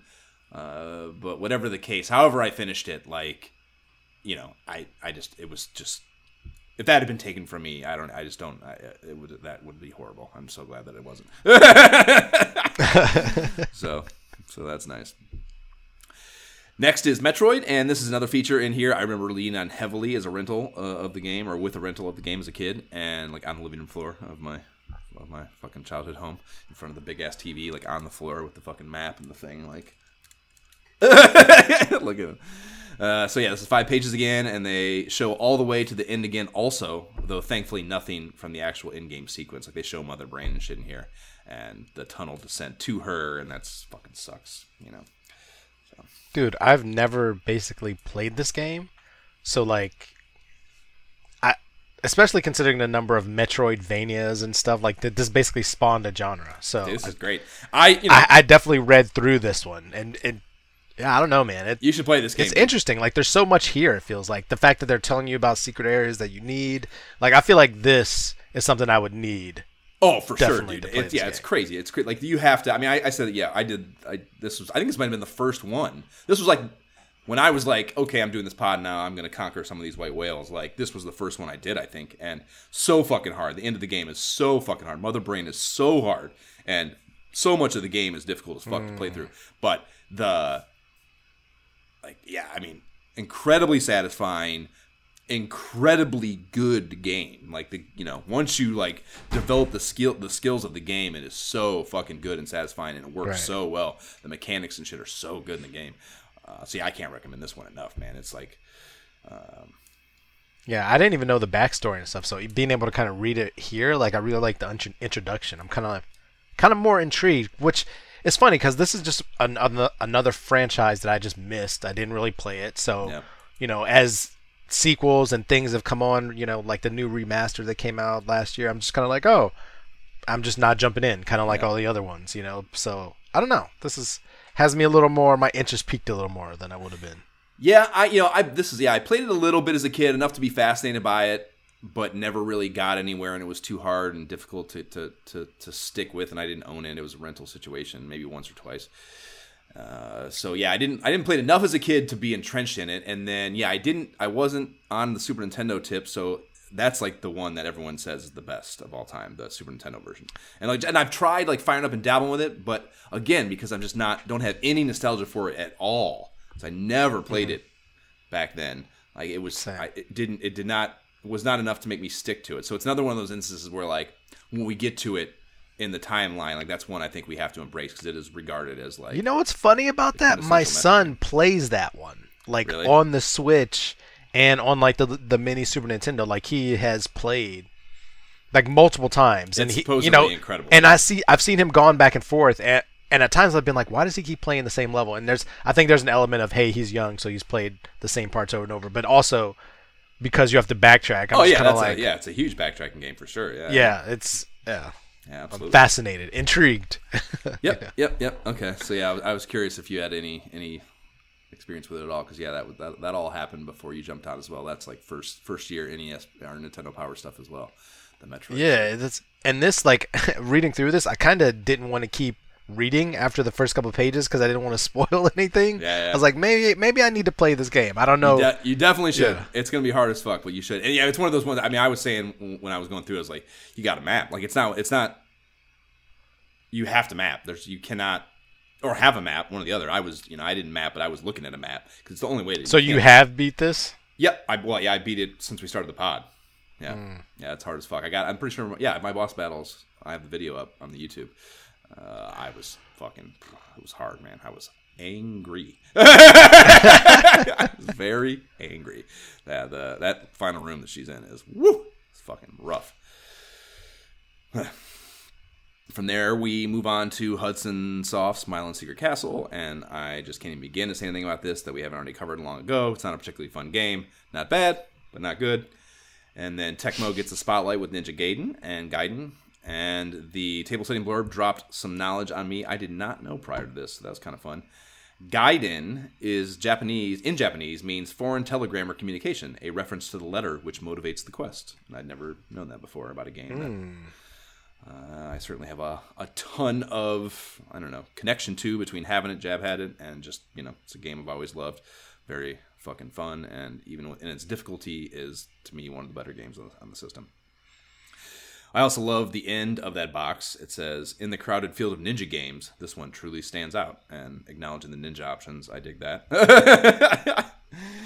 There is some bad... How have you... Like, there's no way you had a Nintendo and didn't play Ninja Gaiden, I feel like. Like, this is just one of those games that, like, yeah, everybody... There's going to be classics, but this is just...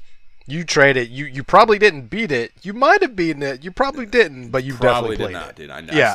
I've never. It's another one that I've never beat. Yeah, I mean, we keep talking. It keeps popping into game fucking nomination things. I'm like, this is the one I want to beat. It's hard as fuck. I'm gonna be miserable. I picked it up like the last time, like messing around with it, and I was just like, yeah, of course I remember all this, but I don't know if I'm just. I don't know. Yeah.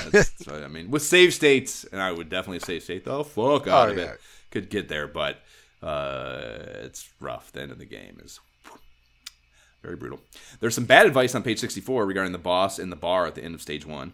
They tell you to do the thing where you scoot, and they use that word in another caption on this page, so I'm adopting here. You scoot up the wall by clinging to it, then jumping off and back onto it a little higher. So it's like a little incremental thing you can do to climb up walls. It's like it's clearly not like, I can't fathom they intended as a developer thing where they want, they expected you to be able to do this. It was just something that kids figured out to exploit the game, I think. And you can do that here, and it can get you high enough to avoid the boss below, but it's much easier to just run up and spam the shit out of him rapidly enough times, just out of the reach of his club, to kill him before he meanders over to the left wall, So, like, yes, that would work, but it's not the optimal thing, So, right.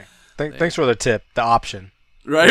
Yeah, I guess, yeah. Thanks for giving me some options, but... maybe we'll try it out. Yeah, I'm all set on that. I got a better idea. The next fiver is on Super Mario 2, yet another ISOH Game Up alumni. And the bottom of the table setting box in italics reads, need more help with Super Mario Bros. 2? Look for the new Game Player's Game Tape, a video cassette tape featuring all the secrets, hints, and tips you'll need to free Subcon from Wart. Order the tape from Game Players, or look for the tapes at your favorite Nintendo store. And yes!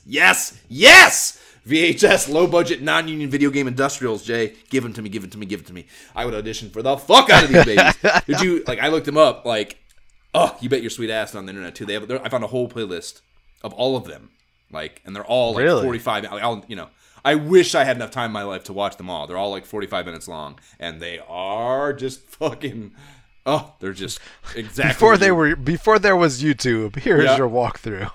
Exactly. Yeah.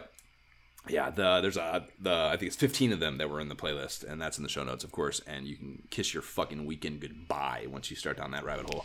The first one on the playlist is, in fact, the Super Mario Brothers 2 one referenced here. Of too, course, so I mean, yeah, this is like, respect Mario. I mean, come on. Yeah, must have been their. Maybe it was their kickoff one. Maybe it was like the first one they produced. I mean, if you're gonna bank, you're gonna bank like a new product on something. Mario, duh. Like, Yeah, exactly. Right. Yeah, very true. Very true. There's nothing else doing here, though, in my book, other than the fact that they show Wart at the end.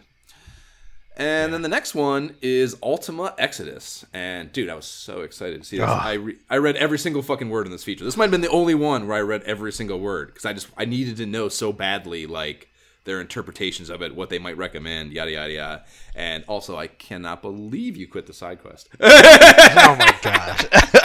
I cannot believe you kept playing the side quest. Like, this game is terrible. Terrible, terrible, terrible. Yeah. At times, I agree. And, oh my God, I knew it. I knew there was going to be some shit like this. On page 75, they mention how you can't share food or divvy gold.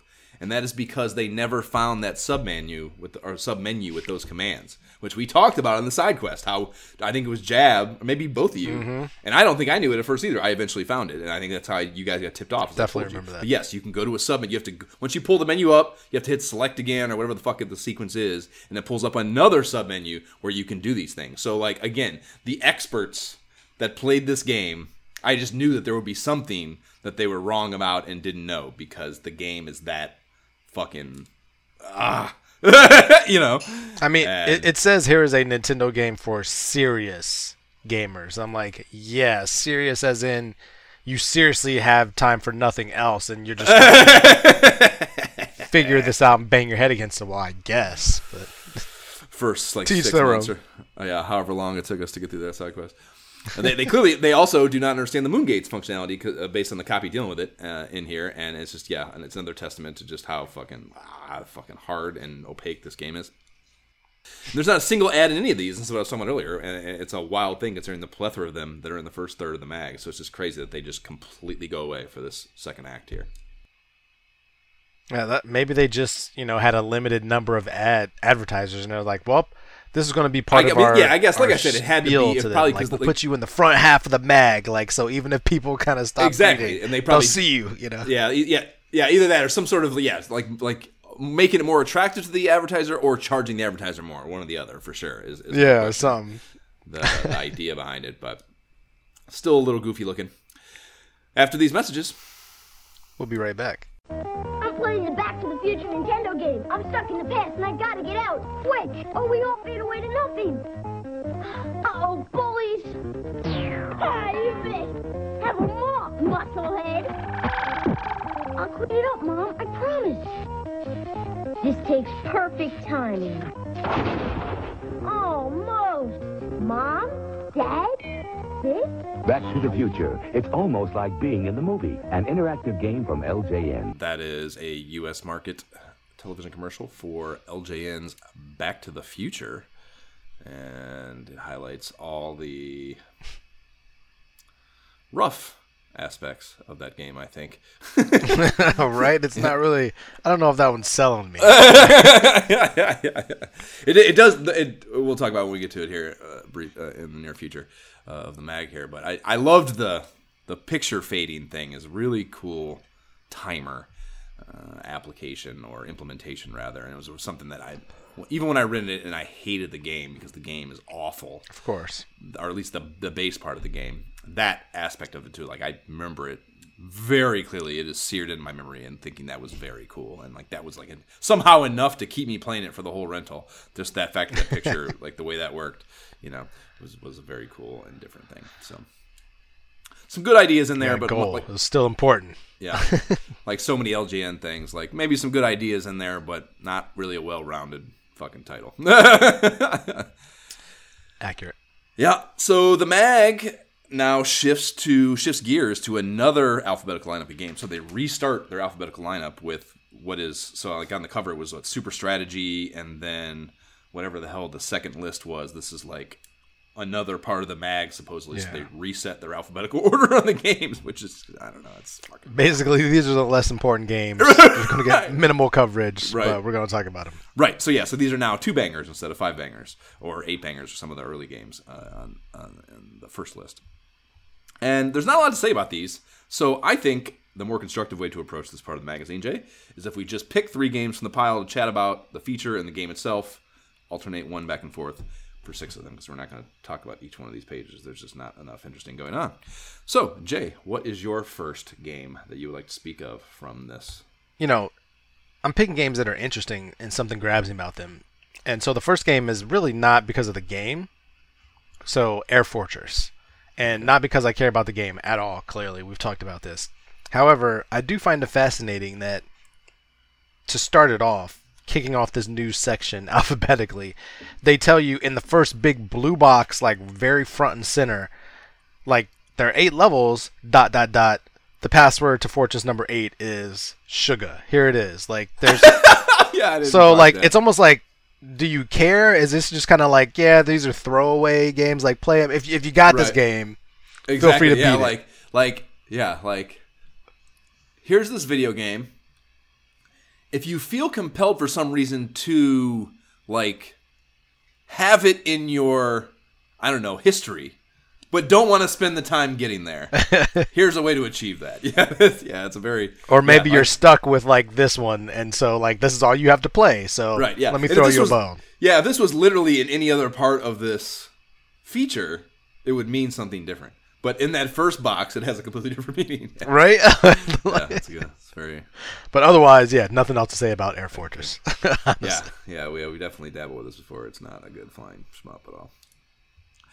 Well, my first one is indeed LJ fucking N's Back to the Future. And yes, I have a bit of a nostalgic infatuation with this game. It was a one-time rental for me.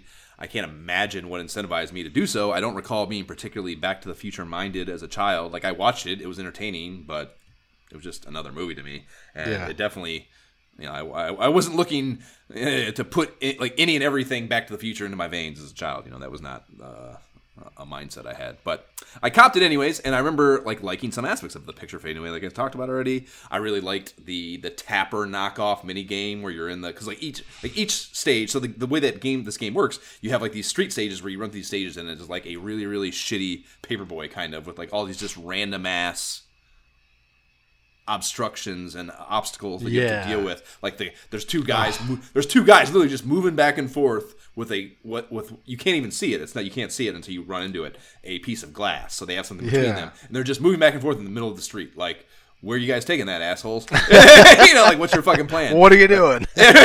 Right. So yeah, there's a bunch of shit like that that's just like randomly in your way. There's bees, I remember, it's just like a bunch of shitty things, and you have to keep picking up clocks throughout the level to restore your rapidly fading picture at the bottom, your timer, you know. So, and the functionality sucks. I remember there's like a skateboard thing you can pick up where you go faster and it makes it harder. Like, you know, it's like terrible game. But you finish each stage and there's a little mini game, and like the first, at the end of the first stage, I believe it is, you have like you go into the malt shop and you have to throw out the malts from the counter. You're at the counter and you're throwing out steins of malt at the bullies that are running in, the dickhead frat boys that are running in and trying to knock you out or something. So the biffs, essentially. And so like, that was pretty fun, you know. And I think there's a school one after the second level. Like those games, the mini games, I remember being fun. I couldn't get anywhere because I know the end of the game. I've seen it. It's even that commercial where you're racing the DeLorean down the street and you have to get hit by the lightning bolt at whatever. I think it's like a certain time or something, which insinuates to me, by the way those are falling, that you are going to have to play that a bunch of times, fail, and memorize where the bolts are to get hit by the bolt right when you're at the right speed, you know. So God, I just can't imagine how hard that is. I've heard it's fucking impossible. But I never got there as a child, or even, you know, I can't even stick with it enough as an adult to come close to getting there, even with save states or anything. It's just too horrible of a game, unfortunately. But I do have this nostalgic thing for it in any event. And a thing I noticed in the mag blurb here, and this is one of the things, this is what I mentioned earlier, like they are doing a pretty good job of like trying to give objective opinions on these games in here. And this one has something I thought worth reading. Back to the Future is a little bit like Paperboy on a quest, at least in the screens where Marty is skating through town. At each major stop along the way, the malt shop, the school lab, and so on, you have to master an arcade-type subgame in order to reach the next level. Graphics are okay, and fans of the original movie, those who don't mind a rather thin connection between the video game and its cinematic source, will find it interesting and playable. Like, interesting and playable is the least flattering thing you can maybe say about a video game without direct, like, outright defaming it.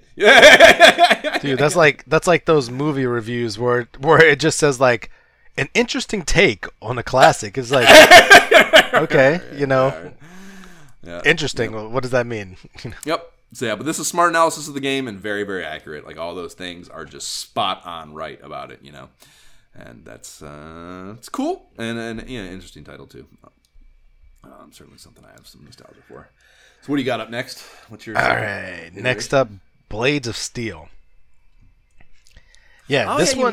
You missed that game app. Oh, dude, that yeah, it's so good. It's so good. I mean, it's such a good game. What else do I say? I mean, it's fun. It's one of those things that I forget from time to time.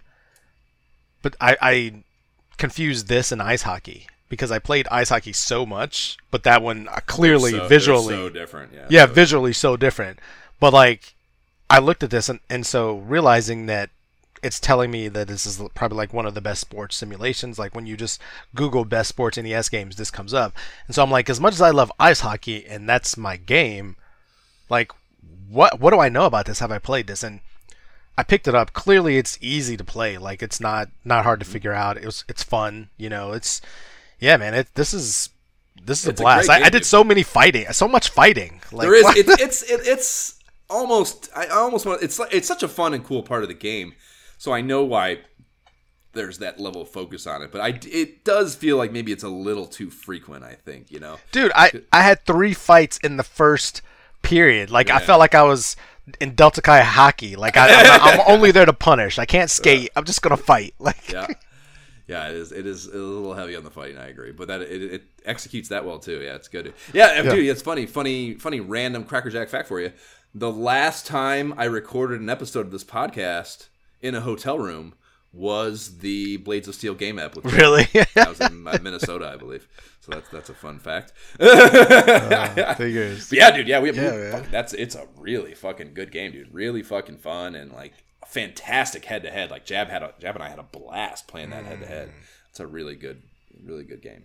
I can only imagine. Another testament, dude. Like we said it a million times, but I just cannot believe how much fun I find hockey games, despite zero interest in hockey. Right? It blows Why my is mind, it like that, dude? Like I remember because of ice hockey and games like this. Like I remember playing in the freaking not just the Super Nintendo generation, like maybe even like Nintendo 64 generation. Like still playing like NHL Breakaway 98. Like, NHL Breakaway 98 is one of my favorite sports games of all time. It's so good. Why do we like them? And like but yet like I'm not watching hockey on TV. Yeah, almost. Yeah, I don't know, man. Like I might start. You know, I might check out the Seattle Kraken up here. What it probably means is we're just stubborn dickheads. Is probably what it means. It's probably hockey's probably fine to watch. I don't know. Well, in person, it's freaking awesome to watch. Yeah, like that's TV. That's what everyone says. That's what everyone says. Word. Well, yeah, it's a great game for sure. Ultra's Gyrus, an arcade port space shmup, is my second choice, and this is the one I actually talked. The reason I picked it, I think, was because I talked about it last episode, and I was right about guessing this one being it, but it's the one relating to the boss battle, the space station stuff and boss battle stuff in Captain Skyhawk that has kind of the Tempest tube vibes to it. Okay. This is the one where you're flying down, like you're spinning around the circumference of an unseen tube and flying straight away from the player POV, and it's really fucking cool. And I'm surprised more of these goddamn flying space shmups didn't go this route to mix it up, with, you know, because it's a completely different approach. I don't know of one other place I've seen it on the NES, to be honest with you. And the fucking game is great, dude. It's like really, really, really fucking good. There's some serious effort towards story and world building and the opening sequence shit. The actual gameplay is fun. And it's fucking Konami, so you know the fucking tunes are fire.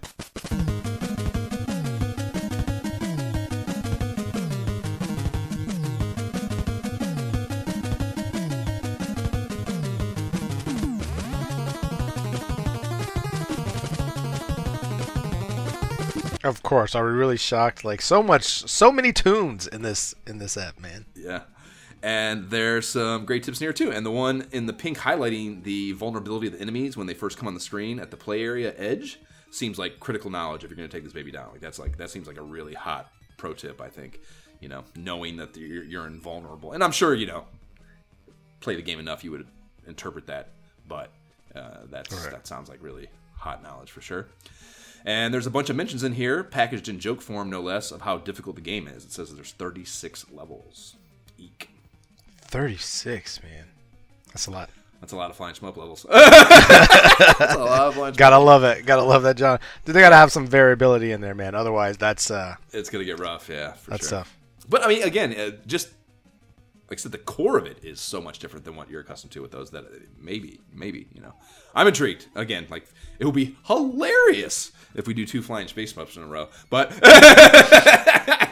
to me, I'm interested. I did not pick up and play this, so now I'm like, man, I got to play this after we're done. Like, what are we talking about? It's good, dude. It's easily top 5 on the system, like right there with Life Force and probably better than Captain Skyhawk. Probably. Yeah. So what do you got up third? Excuse me. All right, what we got up next is Who Framed Roger Rabbit? Oh my god, that's my third one as well. Was it really? Yeah, mind-blowingly returning to LJN well for the third title. I mean, it's funny because I hate this game. Like, I do hate this game. Like, I don't enjoy it. I've tried it. We tried it. I played it again recently since we've started podding together. Like, just it's such an odd game, but such a classic IP, movie-wise, that it's like, are there more tips that could help make it better? Like, what am I missing? Maybe this will be the tip that'll help get me over the hump. I got it. Yeah. I mean, it's still Roger Rabbit, and it has great screenshots, but yeah.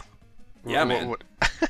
So, yeah, we talked about this game and the Flick a bunch back when it first had its Nintendo feature. And, I don't want to get too much into that shit, but I read it as a child. It's like I've always had this soft spot for it, thinking if I could just get past the awful action mechanics, like Valiant's battling, the punching and stuff is so terrible. It's so weird. And it's really, really fucking tedious. But there's like really good chase aspects, and like the idea of like all the inventory stuff is cool. We've talked about that phone number shit is fascinating. Like there's just so much about it that's fucking cool and interesting. But yeah, the really tedious thing about it is you have to go. You're just going into one nondescript building after another and randomly searching for shit. And if I could get past that, I think the game would be fun, And I also just kind of want to fucking beat it. It's like it feels a little white whaley to me because it was a game like Jab. I remember renting this one with Jab before he even moved in. Before we even moved in together.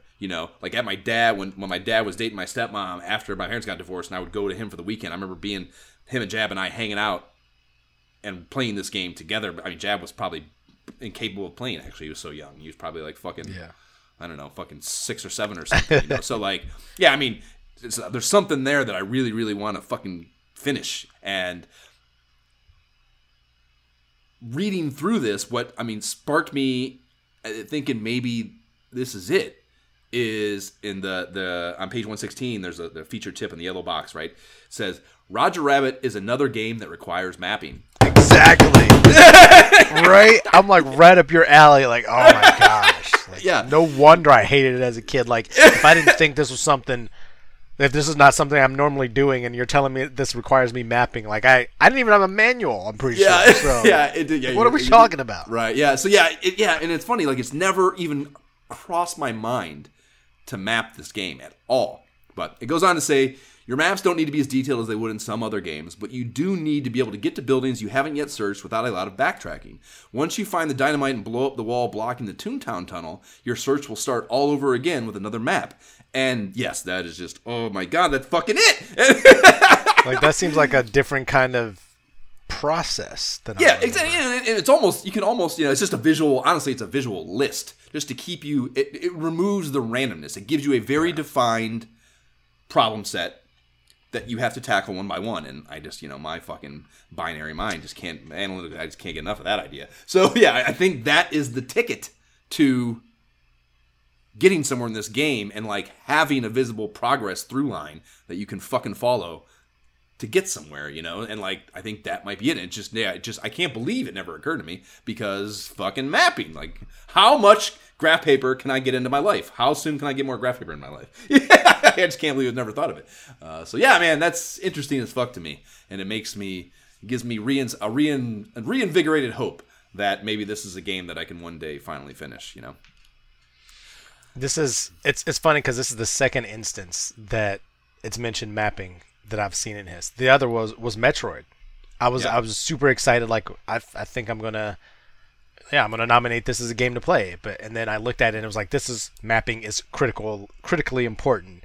Blah blah blah. And I'm just like, oh, maybe not. That has to be. And yeah, that one's tougher too. But I know you played through it, so yeah. It's also, I think it's too much for a game episode, to be totally honest with you. I think it's too big. Yeah. But because it's not like that, you know, top-down RPG type thing at all. It's like you're talking about mapping like real space, and it's just, you know, it doesn't need to be exactly to scale, although my anal retentive ass would have a real hard time not making them to scale, which is probably why I never, you know, even tried to map it. And even when I was doing it now, like playing it for when I played it, like I was just using a map. Like guys looked up a map. Because there was no way I was going to be able to do it well myself. It's too whatever. So yeah, I mean, it without a doubt requires that for sure, for fucking sure. Having some understanding of your space and being able to know where you're backtracking and where things were, because there's no way to just do it from memory. There's no fucking way. I don't give a shit how photographic you might be.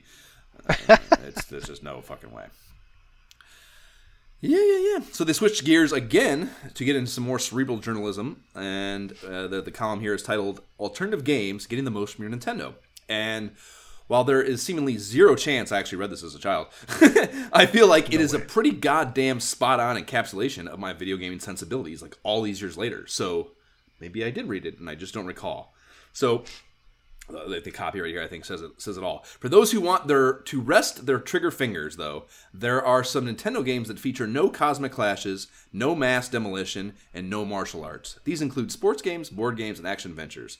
And maybe not board games, but the other two are where it's always been for me with an NES game. And, you know, like, this is basically like 3 pages explaining how, like, they get into the appeal of the cooperative play and strategy shit, and I mean, you know, that strums the shit out of my video game guitar. so like, yeah, it's basically, it's calling these games alternative video games at all, I think, like, shines a light on the public perception of video games at the time, which for the most part, I think, was that they were all shooter arcade cabinets and dim lit bars and arcades, you know, and it's like, it's talking about how, like, there is more diversity to be had if you embrace it, you know, and I think it's cool. Like I said, it's surprising because it is like, I think it is a deeper editorial and analytical approach to this topic than you see in any of the other video game mags that we've seen to date. So like all the shitting on this that we've done, despite the fact that I think you've kind of caveated with exactly what this exemplifies. Yeah. Like it's very interesting to me how, like, I don't know, how adult of a thought idea, right, you know, whatever that it is. But it's fascinating at the same time, though, because I guess inherently kind of believe this as well, but I put everything else, all those other games, into the strategy bucket, and I was just like, nah, you know, like, give me the cosmic battles and shooting. Like, I want that stuff. And now, clearly, I love all the stuff now, you know, so. Yep. Like, give me an RPG, I'll play it all day now. But, like, at the time, I was just like, meh, shooting, give it to me. Yeah. Just not taking the time to that, and, you know, and that's exactly what it is. It is literally a call to action to, like, stop and, like, no, wait, this is good too. Just pay attention, you know. Yep. I definitely never read this. This would have right. And then they have another one of these kind of, and it's the next feature is a thought provoking piece that closing the mag out that's titled "From Computer to Nintendo: 2 Excellent New Games." And they're clearly dealing by saying from computer to Nintendo, they're talking about porting from the PC to the NES here. And the best part of this to me is that they're going with Ultima as one of their excellent new games. And then Nobunaga's ambition. And they talk a bunch more shit about action games in here too. For a long time, the public seemed to be happy to buy an endless stream of games involving ninjas, Rambo clones, and kidnapped princesses. And oh snap, he's talking about your mama. That's like what that's what I read to me. So what's wrong with those games? Yeah. What's wrong with them? I like to save yeah. the princess, yo. Yeah, it was like very, very fiery. It's a very fiery way to put it, I thought. And it closes out with some real talk from this writer. He says, taken together, these two outstanding and path-breaking games herald a new age in Nintendo entertainment. And Jay, what are your thoughts on this, that Ultima is a path-breaking game that heralds a new age in Nintendo entertainment? Yeah, it breaks the pact between gamers who expect quality and trust from their game developers, and now adds a layer of skepticism into all games. I think you have to take into account, though, Jay, that this is even pre-Dragon Warriors not even out yet. So Ultima is that. God. Ultima is the only thing on the NES like that, you know. And as fucked up as it is. honestly, this is breakthrough moment. Like this is it's moments like this that caused me to shun the entire category. You know what I mean? Like if I were to see something like this and my exposure is a game like Ultima, then I'm immediately like, screw the quote unquote strategy game because they are garbage. You know, like I don't want anything. But like, yeah, if you'd given me Final Fantasy or freaking Dragon Warrior or something and kind of guided me kind of with the strategy guides the way that they did it, but if I was, you know, on that ride at the time, different perspective altogether. But at the time, I'm like, garbage, boo. Ultima, yeah.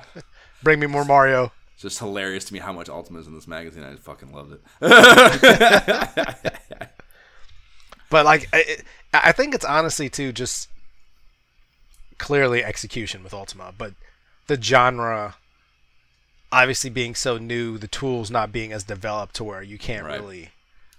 Like, if you don't have the time and all the tools and I mean, honestly, an adult, and like you said, we talked about it, like Jab and I, even being, we were already we did not experience Ultima until we were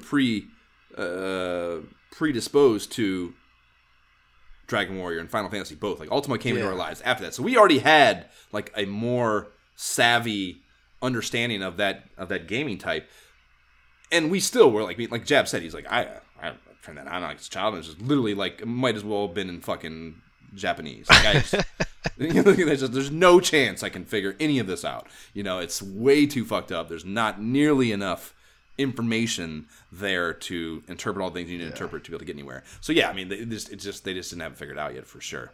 There's no question about that. You know. What are you going to do? There's a few ads to be found in here as well. We have Acclaim's WrestleMania with some hardcore Hulkamania action. Yeah. You know when you see that shirt starts to rip, you're going to the mat, brother. Oh, yeah, brother. Yeah. Hey, you have a Tension deal with Gauntlet, RBI1, Tetris, and Pac-Man. We've seen that a bunch of times, or at least very similar things to it. And the back cover is for a Data East Batman game I've never fucking heard of called Batman the Caped Crusader. And I started looking at this, and I was like, what the fuck is this? And like, I'm Googling shit, and I even posted on our socials about it. Yeah. Never hitting the NES for clocking in the fine print at the bottom of this that it is for the Commodore 64, the Amiga, and the Atari ST.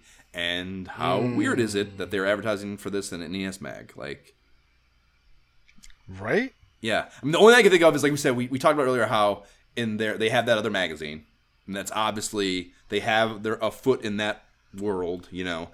So they're able to cross-gen all the platforms. Exactly. So they're probably able to like. And it's Batman, so you know there's a bunch of money behind it, you know. So like they probably were able to cajole whoever like Data East.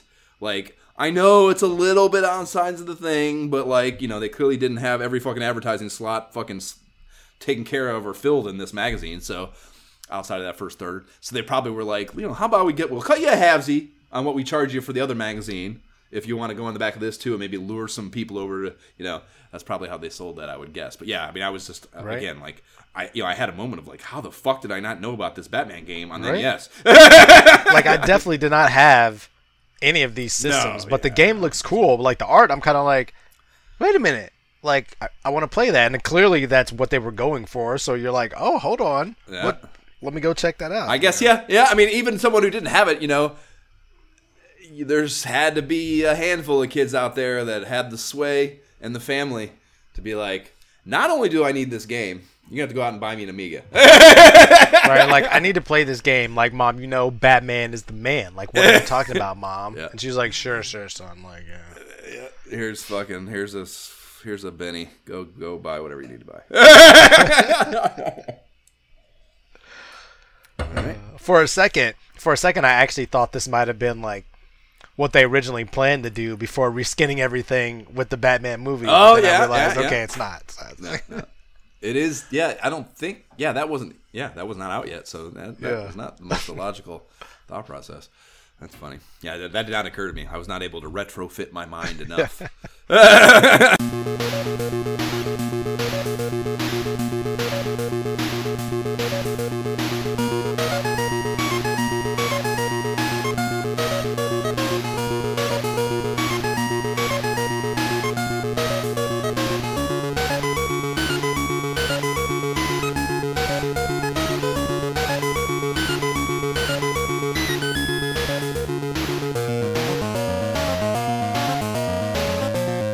That's the Airwolf title theme bringing us in. Another hot track for this very nominations from yesteryear. Right? Like, interesting nomination session. Yeah. This is exactly what, I've talked about a bunch of times, how, like, I love the way this is geared, how we, like, we'll see these little moments in our timeline where we can go back and play a game that, maybe is long forgotten or long past the possibility of being played. So, yeah, I love that this is a possibility for us. But I'm curious, very curious to hear what we're going to end up deciding on, and even what we're talking about deciding on. So I'm pretty sure I went last time. That's how we ended up on Captain Skyhawk, wasn't it? So yeah. you go first this time. Yeah, so first, Xevious. It was definitely in an ad earlier, and it's a flying game, clearly early generation game. It's near and dear to my heart. We've talked about it before. Yeah, Xevious. Second, Guerrilla War. I mean, I nominated it back when we were talking Game Pro number 2. It's still good. Like, it's on our games worth playing list. Like, I still think it has... Have we done it? We haven't done any of those, like... Well, Contra, I guess. We did Contra. Or Super C. We did Super Contra, rather. I think that's... But I don't think we've done a single one of those vertical scrolling war shmup deals. I feel like we did something similar. No, Heavy Barrel. We did Heavy Barrel. We did Heavy Barrel, yeah. Yeah. Yep. But, yeah, I mean, there's enough, and this magazine did enough. We did Jackal, too. We did Jackal, too. We did Jackal. That's right. We've done like 50 of them. We just get they're all this. We can't remember. That's great. And then third, I wasn't sure. So I originally thought Metroid. Because I didn't know how long it was be. So I figured, Metroid, let's throw it out there. But I feel like there's so many games that I could have just kind of thrown on here that I don't know. I'm kind of open. So what are your nominations, Josh? Okay. I got Ninja Gaiden. Okay. I thought that might get put on the list. I thought. Still, I mean, like I already told you, it's a white whale. I think it's fucking going to be miserable at times, but it would be really satisfying to beat. Paperboy. Which I forgot to change my background the entire time, but Paperboy. Sorry, I didn't. What are you gonna do? Maybe I'll fix it in post. Paperboy, and that's a game. It's not a ton of stuff. It's gonna be just like a light. It's very arcadey, of course. It is an arcade port, so it's very arcadey. There's obviously not a lot of story content. It's super fun. The NES one is like, it's a little janky. I think like it's hard to. Even, like, I've played it and I like it, and it's still really, really difficult to get good enough at to really... Because, like, the goal is to get... you have to... If you miss one fucking paper, if you fuck up one house, you lose the subscriber. So to gain subscribers back, you have to get all of them correct to get one more subscriber the next day. Whoa, I did not know that. Yeah, if the goal is... I mean, and maybe that's not the goal. Maybe the goal is just high score and whatever. But to me, completion, I believe... is getting the entire block to subscribe. So the idea, however many houses you start with, that you have to go, I don't know how many days it would be perfectly to get all the houses subscribed. It seems impossible to me. I don't know how the hell that's possible. So like there's no, that's the one thing about the idea is like, I think it would be kind of fun to play and bullshit about, but I don't know how much like we're just going to be talking about, like we did for Dig Dug or something, where we're just talking about like an arcadey little, pick a few nuanced things about it that are fun and the little mechanics and stuff that you like or you exploited or what have you. But yeah, it doesn't have your traditional game episode thing going on with it. And then the last one is Gyrus. Is which one? Gyrus. Oh, okay. Gyrus. Okay. So, if we're going to do a flying shmup, fuck you, Xevious. Like, let's do Gyrus. That is, okay. Do you trust me enough with the flying shmup to do another one that you're not? I don't know. Really... I don't know. That's that turned out to be different than I thought. Yeah. I mean,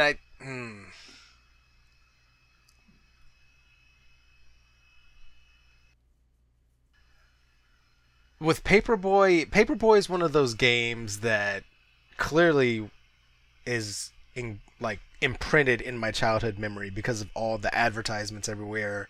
You know what I mean? But I never. Maybe I rented it for a day or two once and maybe tried it. I can't remember. It's definitely not memorable. I just know it was every freaking where. Yep. So I had a big marketing arm behind it. So yeah, I don't even know if I ever rented it. I think it was just one of those games that I played enough of it just at random kids' houses throughout my childhood to be familiar enough with it to have. Dude, I wasn't even familiar with the setup. The fact that you told me how it worked, I'm like, oh, I had no clue. So even if I rented it, I just was throwing papers at mailboxes and avoiding stuff. Like I had no grasp of the actual point. So I guess I'd definitely be interested, even though I would have never thought. I kind of skimmed past that one. I'm like, oh, it's Paperboy. But kind of hearing the setup, I'm like, all right, it has enough of a draw of competition, like how good can I get at this to where I could potentially do that. It is 2 players. I think we could fire it up. I mean, it's obviously not co-op, but we could fire it up and do some quasi head-to-head stuff with it too. That'd be kind of fun. Yeah. And then, I mean, Gyrus.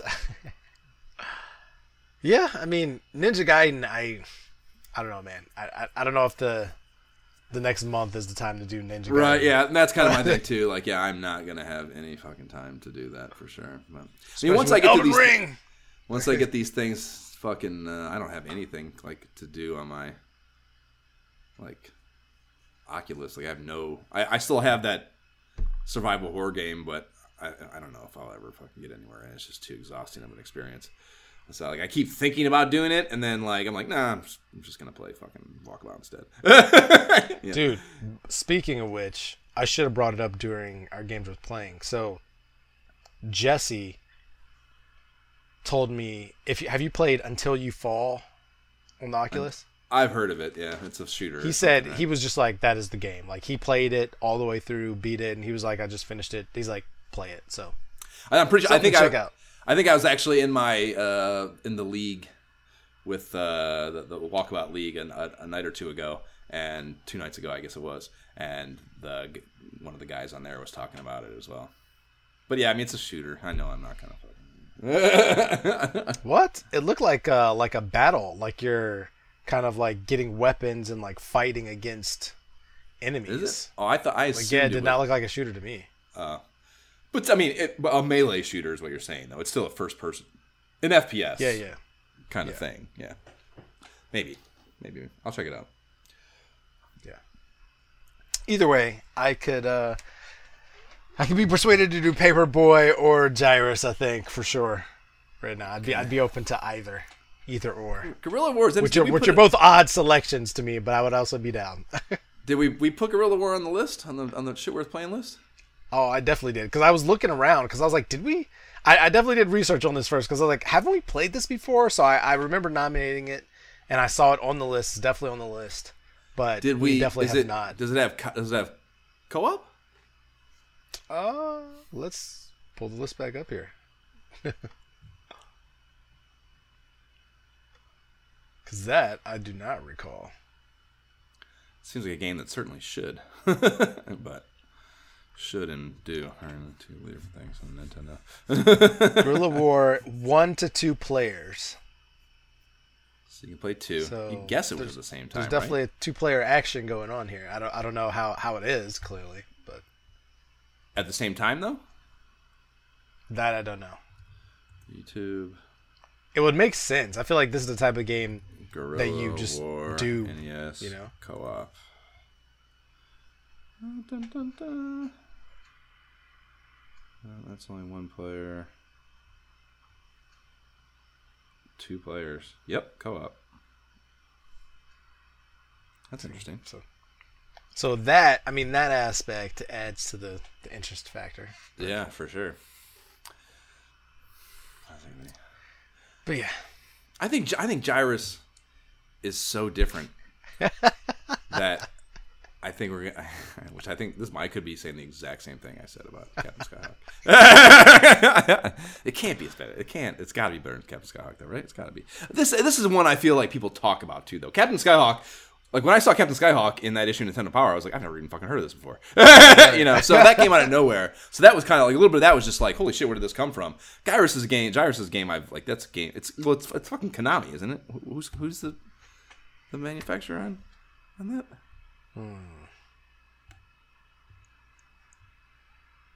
Let's get back to the G's. Yes. Gonna have a lot of Ultra Software. So yeah, it's Konami. It's fucking Konami show. So yeah, I mean, it's Konami, dude. It's got to be good. It's got to be fucking good. 36 levels is a lot, but maybe they're fast. This kind of reminds me. I don't know why this gives me like asteroid vibes, because I think there are levels where it kind of like asteroids kind of come at you like that. Like, obviously, it's different. It's a different kind of thing, and your ship is like, movement. And like a modern one, you mean? A modern that? version of Asteroids? The old version of Asteroids, like is, it just is gives me vibes of that. Okay. Like, not, I know your ship moves different and everything. It just kind of reminds me, which I find memories of Asteroids. So yeah, so do I. Asteroids is a good game for sure. Okay.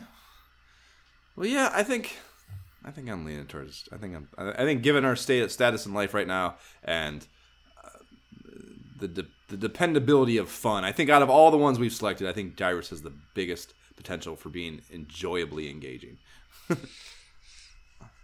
All right, I'm down. It's flying ships, so let's Crazy. go. 2 times in a row, unreal. Okay, Who knew? All right, yeah, who fucking knew? All right, so we're gonna play that next, and then after that we have Game Pro issue 12 and then of course another game episode before we will bop into that issue of Sega Mania Magazine, issue 1.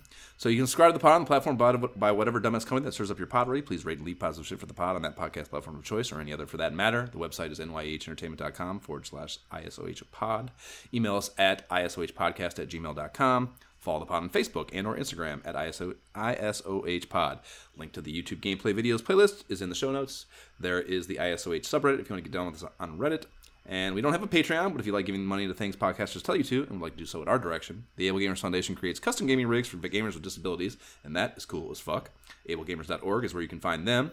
Jay, what are your socials?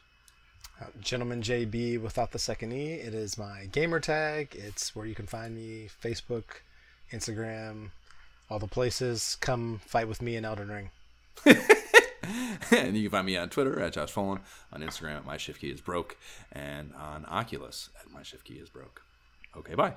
Bye.